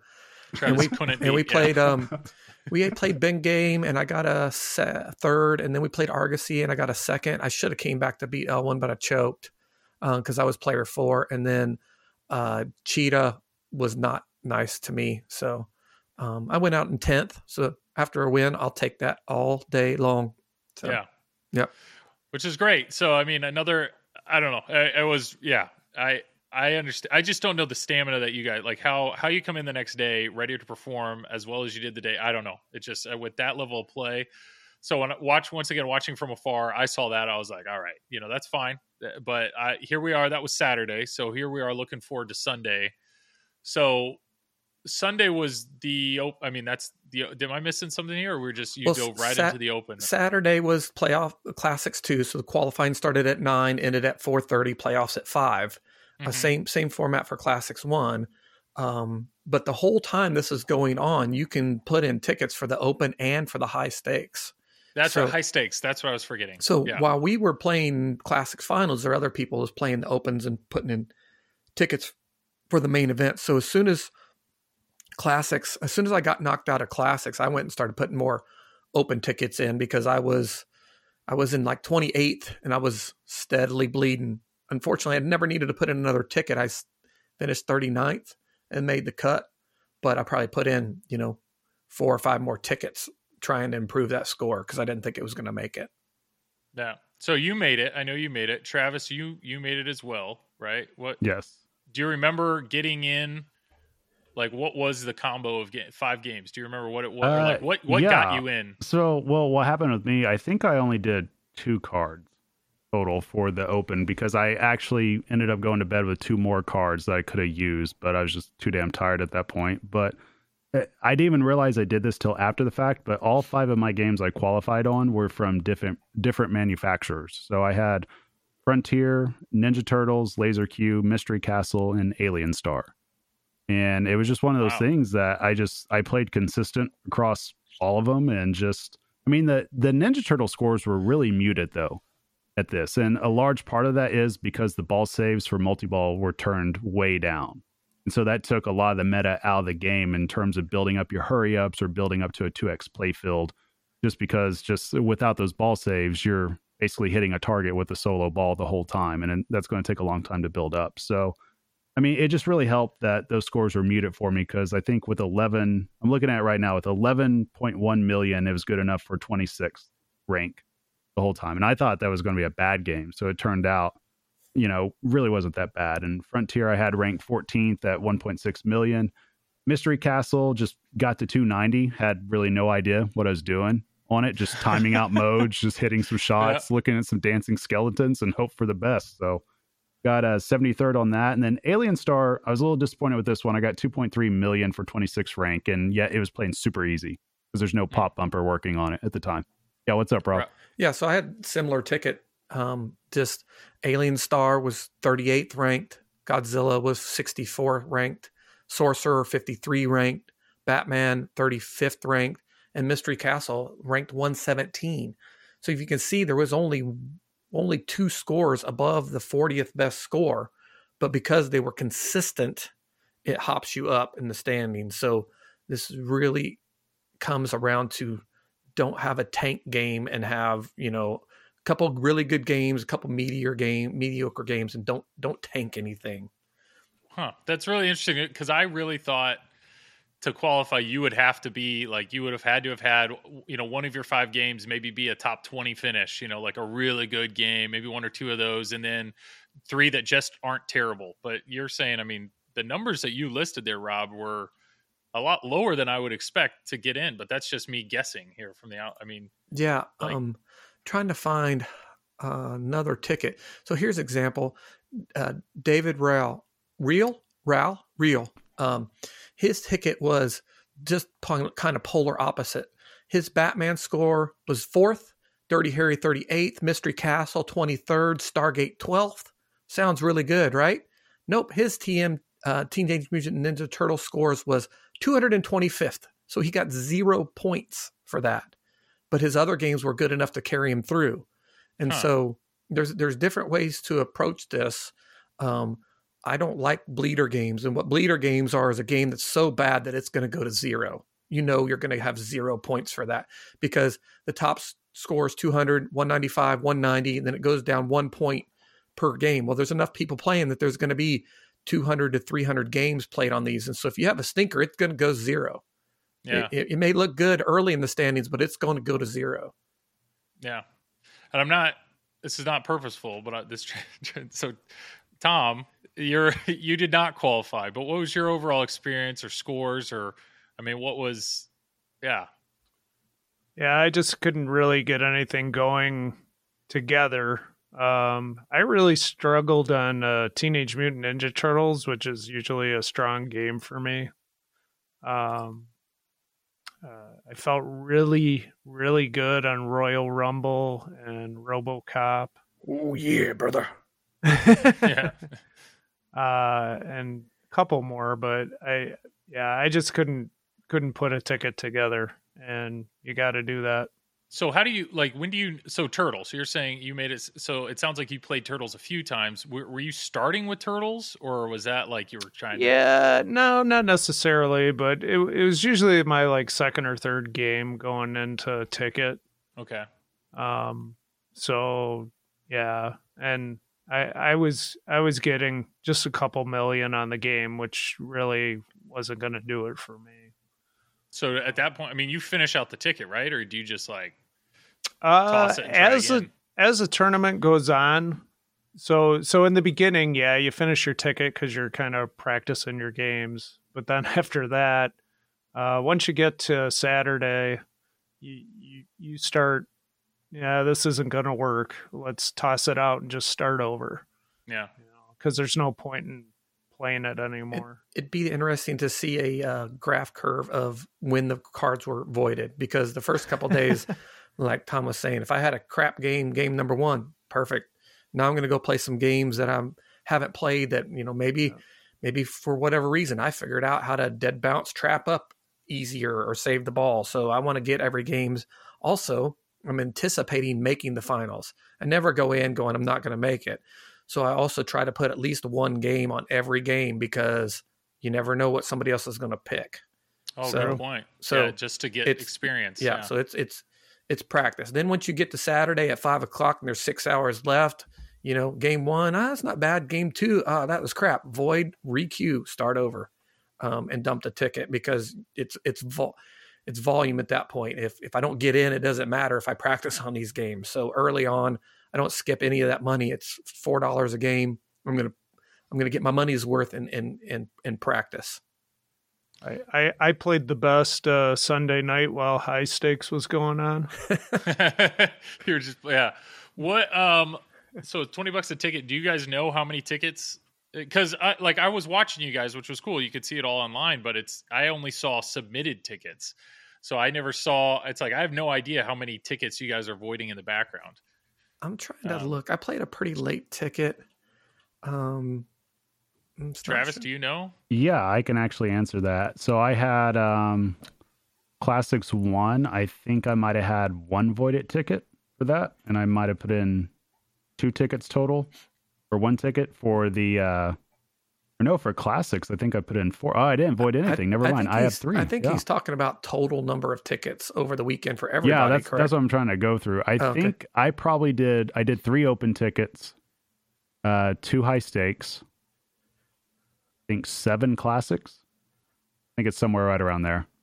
So it really wasn't as much. So you three open tickets. So that means you only played 12.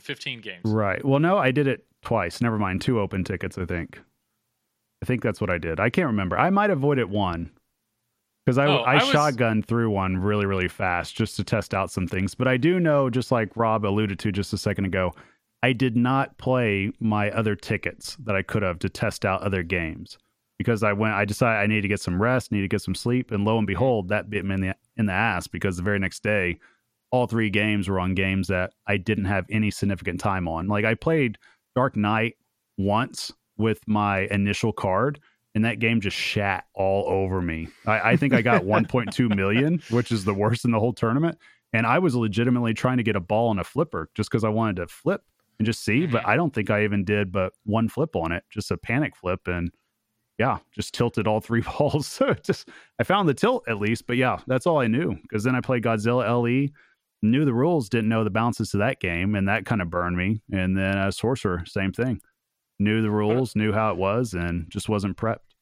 I remember when we talked about Free Play Florida, though. Like, you bought a ton of tickets, so that's what I was thinking. Yeah, I was thinking you were like, you had like 40 plus tickets that you were doing, and you only submitted 2 of them. No, so I did the exact opposite, where I tried to buy less, but I got the combo, which gave me a high stakes and like $20 off. So with high stakes, I did accidentally submit my first card. I was supposed to avoid it, and I wasn't even thinking. I just kind of just went with the flow, and then lo and behold, I noticed earlier that I'm down to like 135th in the tournament. I'm like, I don't even have a card in.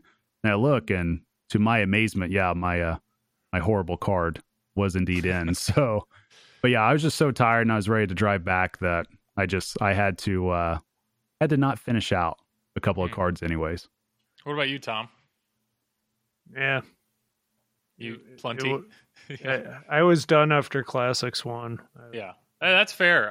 I just don't, the stamina, these multi-day tournaments. I mean, nothing but respect for you guys, participating in them and trying to keep mentally in the game there. But I just, that idea, that pressure of multiple days, trying to play games in the background, especially when you guys are doing so well in tournaments on Thursday, are you even thinking about Sunday while other people are back there cranking away games, preparing for Sunday? Well, there was people that dropped out. I think Walt did it. I think Escher did it. And I don't know if anybody else did. I'm sure there was multiple people that dropped out of the target match play the first day when they realized that they were going to start off way behind everybody else and spend the rest of the afternoon and evening just trying to climb up.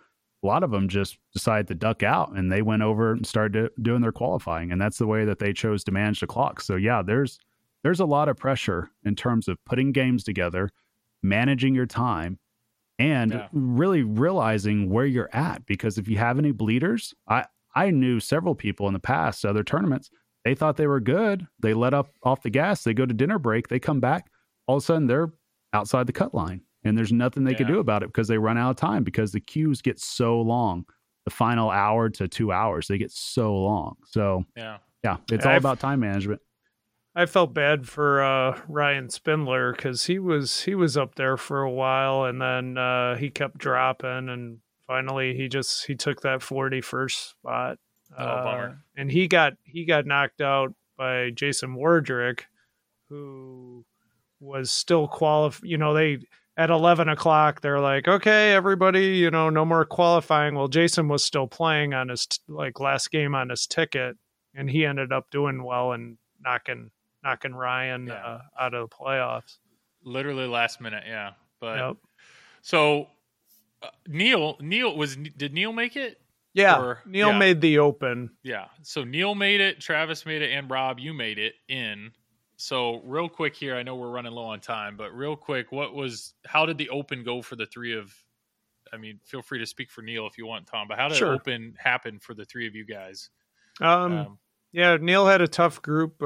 He had the first round, he had Jason Wardrick, Adam McKinney, and Richie Terry. And he ended up surviving that. And then he got knocked out in the second round. So he finished what place? 24th, I think it was. Nice. Yeah. And then Travis, sounds like Dark Knight handed it to you. Well, I was with Bill Mason, Josh Sharp, and Adam Lefkoff, and we played Godzilla LE early on. I got really lucky taking second with that. None of us really played it all that well, and I had 53 million on that. Got lucky because Josh had 2 locks, and with the next one lit and ended up draining out. Otherwise, that would have put him over the top. But yeah, then we played Batman Dark Knight. I just got annihilated on that, had 4.7 million. I think Adam ended up with 63 million because he had a great Scarecrow and Joker stack going on there. But all the settings were set to hard, and the tilt was just super tight as well. There was a couple of times I watched Bill, who picked the game, I watched him actually get a danger while just flipping on an in-lane return. So this is, from a ramp return, he was getting a danger off flipping. I'm like, man, this is just way too tight. So yeah, it's just every single one of my balls, I had something that I had to take a danger or 2 dangers early on. Then I was just pins and needles. So that didn't work out well. And then I went over to Sorcerer to where I couldn't score anything. I think I ended up with 300,000. Even with my locks lit, I just could not find that left ramp. I probably missed it at least 8 or 9 times. And that just goes to, you need to be able to play all the games at least once to get a feel for where they're at. Otherwise, you're putting yourself in bad position. So, lesson learned there. Maybe I'm just going to skip to sleep next time, so that way I don't get my ass kicked. Yeah. So what was your final place? 33rd, I believe. 33rd. Yep. Nice. And then Rob, how did it go for you? I'll keep it brief. I was bleeding all day, and I was lucky to not be Ryan and get bumped off. I finished 39th. I was sweating the last minute tickets. I kept refreshing. Like I was back in the room 2 hours later, going to bed, hitting refresh, making sure it wasn't a fluke. Somebody else didn't get past me. But I got in a pretty tough group with Andre Masenkoff, David Reel, and Roland Nadeau that went pretty fail. I think that's how you pronounce his last name. Can't be sure, but they this is the disadvantage of being the lowest guy. I didn't get to drive the bus, and I went second every game. And they picked Shadow, Dirty Harry, and then Doctor Who. And Doctor Who wasn't even in the tournament, got brought in later, so I had 0 time on it. And all 3 of those games, I don't have a lot of time on in general. Honestly, this whole open bank was tough for me. I didn't have a lot of go-to strong, I know this game, and I like this game. So it was a tough bank, and I got knocked out and finished 38. But again, I'm riding a high there. Like I said, first, 10th, 38th. Yeah. In 2020, I made 0 cuts, and this year I made all 4 cuts. So it didn't even matter at that point. But I was tired. I don't doubt it. Yeah, Tom said tired. But that was the Open. Correct. So the Open finishes, and it was Zach McCarthy who won it, right? So it was awesome. We already kind of talked about the finals, the final 3 games, and all that. Shout out to Ray Day, another TPN guy. I mean, Ray Day was crushing it all week as well. Ray Day did very well in that. But then there's this other thing called High Stakes. High Stakes was the last tournament of all of it. It's the same. What is it? It's the same games as the Open. It's the same concept as the Open. Nope. It's just the tickets were more expensive, or what? It's the same concept. It's 5 games, but there was only 8 games in the bank, and it was a completely separate bank. Okay. Same format, same everything, except for instead of $20 a ticket, it's $50 a ticket. Yeah. They still had over 160 people put in an entry. So nice. I think That's first some money. prize got up to $7,000 for first. So it's pretty significant. I got really lucky there. When I got I knocked out a target match play, I went right over and just had one of those tickets. I couldn't do no wrong. And so I managed to qualify my first ticket there. I was number 1 for quite a while and bled down to 5th. But it was one of those no bleeder tickets. So I saved some money there for sure. Nice. And then Travis, you were driving home, so you didn't qualify, I assume. Correct. Yeah. Yeah. And Tom as well. You didn't qualify. Did Neil? It is correct. No. Yeah. So high stake. Spoiler: Keith Elwin won the whole thing. So Rob, you said one and done. You had a great ticket. You submitted it. Done. You're in. Right. Correct. Nice. Keith, any idea how was he similar? He's always similar. I don't think he puts in more than 2 tickets. I'd have to look, but impressive. he's usually that's the thing that amazes about me. Greatest of all time, of course. Just it's the consistency. He just doesn't have any bad games. I mean, everybody has a bad game, but just not that often. So a format like this is just geared for him for sure to destroy. Yeah. Well, I mean, he does lose. Tom beat him in 1 round. Just Never happened, Joel. It didn't happen. Yeah. Yeah. I remember that message. Quit reminding him. Because Travis was like, Tom took out my wingman. But Rob, so you made it to High Stakes. So how did High Stakes go for you? The same as the Open. I actually played better. My group was Raymond, me, Ryan Spindler, and Johnny Monica. Raymond was driving. He picked Tron, then Pinball Magic, and Taxi. And I had my chances. I finished 3rd on Tron. I had my chance to come back and take the win on Pinball Magic. I just didn't know the game that well, and I don't think my strategy was very good. And then came up to Taxi. It was a win or get done. And I actually got a jackpot in 12 seconds. No lie. I got the jackpot in 12 seconds. So that was kind of cool because I was player 4. Nobody did good. But then Johnny Monica ended up throwing up 9 million. So wow. But it was this crazy sequence. I mean, you'll never see it again. But I plunged the skill shot and got a spot passenger. The person in front of me left me a lock. So the ball comes down. I hit the lock. The ball comes out of the lock, comes down. I hit Dracula. The ball comes around the ramp to the left flipper, and I sweep Pinbot. And then the other ball comes back around to the right flipper. I hit Santa Claus, and then Joyride sparks me my 5th character. Ball kicks out of Santa Claus, dead bounces, lays up on the left flipper, and I drill the jackpot shot. It was amazing. Like 12 seconds, and I had 1.5 million fixed jackpot. So you just sped run it, is what you did. Crazy. Even Raymond was like, "Oh my gosh, what just happened?" It was awesome. It was so wild. if Taxi's in Pin Clash 3, then now we know. Yeah, exactly. Hopefully somebody clipped that. I'm like, no, we weren't on video, unfortunately. I'm like, man, what a time to not be on the stream. Yeah, I think that is another thing. I mean, I respect the heck out of Carl. Everything he streamed, that was amazing. But there were definitely times that I'm looking at the tournament and I'm looking at the bracket, and it's like, I mean, this is a good group, but I wish I could see this group. And I know it's not possible. I know you can't stream everybody. But they're definitely, I mean, the level of play that was there were definitely games that I know missed. Like, obviously, Rob, that would have been awesome to see on stream. So what I'm hearing, Joel, is you're calling out Carl that he needs to have 2 rigs running at all times, so we can Needs stream IE at least Pinball, 2 games. IE Pinball 2, Yeah. maybe an IE Pinball 3, and that way you can switch between stream. Yeah, There you go. No big deal, Carl. Just to throw that in. What's interesting story, the first time we streamed Texas Pinball Festival, we had cameras on every single game. 12 games, we had cameras on every single game coming to a central computer with lines everywhere where we could just click a button and switch to different games. Oh, wow. But I mean, let's check in on Taxi and see what's going on. No, over I here. mean, if you finished a game, you just switched over to the new game. You didn't have to stop anybody. You didn't have to roll the rig or whatever. It was great from that standpoint, but the cost is just prohibitive at that point to have that many cameras and lined up. So high stakes, where did you end up with, Rob? I finished, I don't know, 12th. So I'll take it. 12th out of 160. Pretty big Whopper haul for the weekend. I think I finished 7th overall Whopper haul. Travis finished 9th, I think, because he had some solid, even though because he got his 2 force in a couple of the high stakes. So, but that's the one thing that was really cool. Is I mean, all of you guys came home with hardware, so congrats on that. It seemed like it was an amazing event. It was awesome to watch from afar. The level of play was fantastic, but I did see there was an update in rank. I don't know. I can't make fun of Travis anymore. He's high enough that I can't make fun of him for it.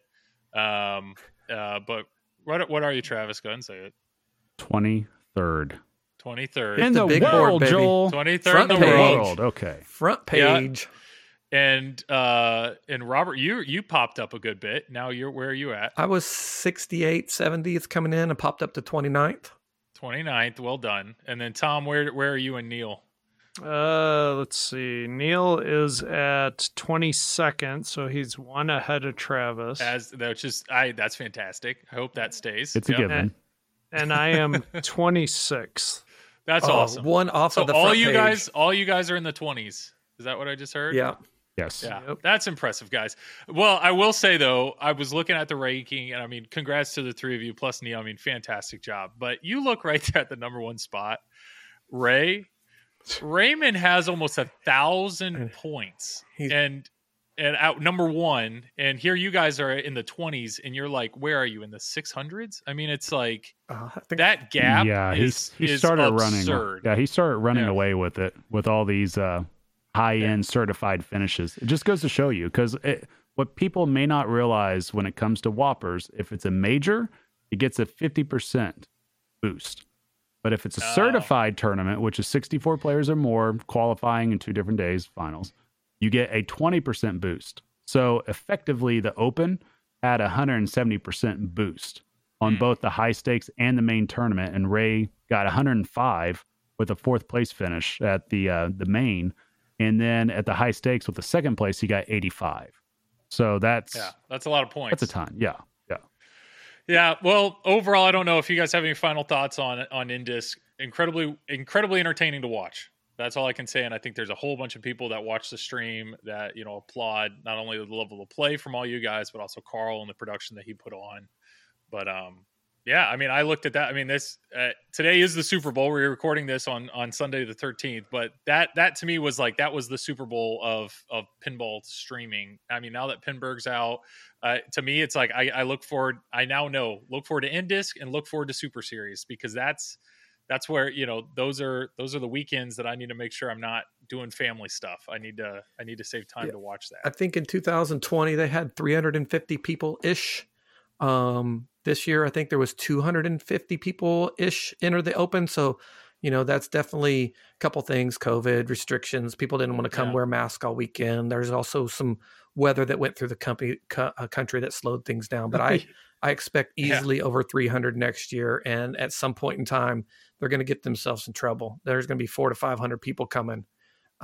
So it's going to continue to be challenging for game and time management. And but if anybody can do it, it's Carl and Jim Belcito and Bob Matthews helps out quite a bit as well. So and there's a group of other people that support them. I just don't know everybody's name, but they're always there. They're always spot on. Their text, there's everything. Cheers to all the Indesk people. Yeah, 100%. But well, I think that's about it. We covered a good bit here. There's always more to talk about, but we'll have to get get to that later on. But yeah, real quick, we'll just go around the circle and do some plugs. We usually start with a guest. So Rob, plug away. So you can find me on TPN. I stream on the TPN channel on Wednesday, just before Joel at 6:30 to 8:30, and then he comes on after me at 9 o'clock on the Flipping Out stream, I believe. Yep. And that's a cool place we've created. But I also stream on my own channel, Top Rope Pinball. It's a little crazy. It's a lot of pinball. It's a lot of high-end pinball, but it's I focus on the entertainment, and you just never know what you're going to get. You might not be a wrestling fan, but if you watch Top Rope Pinball, you might become a wrestling fan. So, you can follow me on Twitch, Facebook, Instagram, all the pinball profile. You can find me on all the places because I'm Jeff Keolis, So just search Top Rope Pinball in any streaming or any media social place you're at, and you will probably find me. Yeah, your stream is way more than just pinball, that's for sure. And it's impressive that you can put on that type of entertainment, but also play at the level that you play. Thanks. So well done. Yeah, Travis, go ahead. Well, first off, I'd like to thank my camera for making it through this recording. I'd like to thank my microphone for holding up, and I'd like to thank my headset for staying charged the whole time. Yep. Now that it's out of the way, you can find me at the Triple Drain podcast right here, and I'm also on YouTube at Marv Loco. Yeah, well done. Thank you. Well done to you and your equipment. I'm glad. Thank you. This is big. It took me 14 tries, but we got it right. Yeah. Tom, go ahead. You can find me at Fox Cities Pinball. Actually, we're going to be doing a very big tournament this weekend at District 82 called the Winter 2X. It's actually going to start on Friday with a knockout. There's a lot of players signed up, and then on Saturday 2 tournaments. So if you're interested in competitive pinball, please check it out. Travis will be there. Yeah.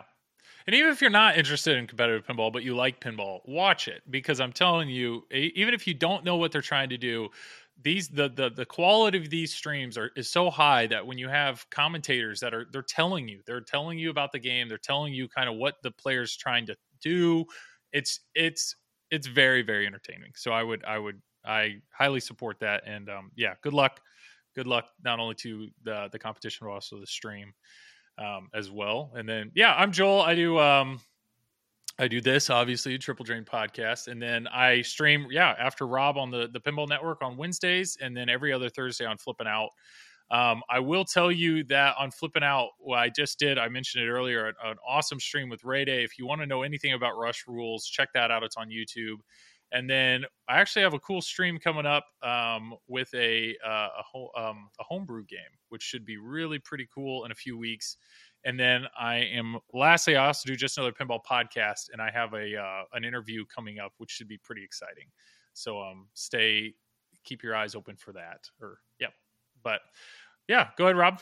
Well, just want to say thank you guys for hosting and bringing me on. If you ever need an extra ball, I'm always ready and willing to bring the comedy, and who knows when I show up. This has actually been a very calm podcast for me, believe it or not.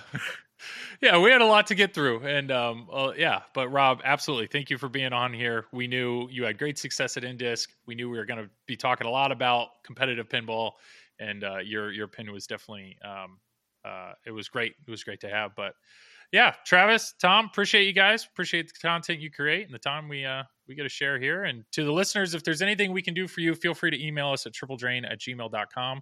Otherwise, hopefully, hit us up on any of our streams or emails, and hopefully you'll hear again from us in a few weeks.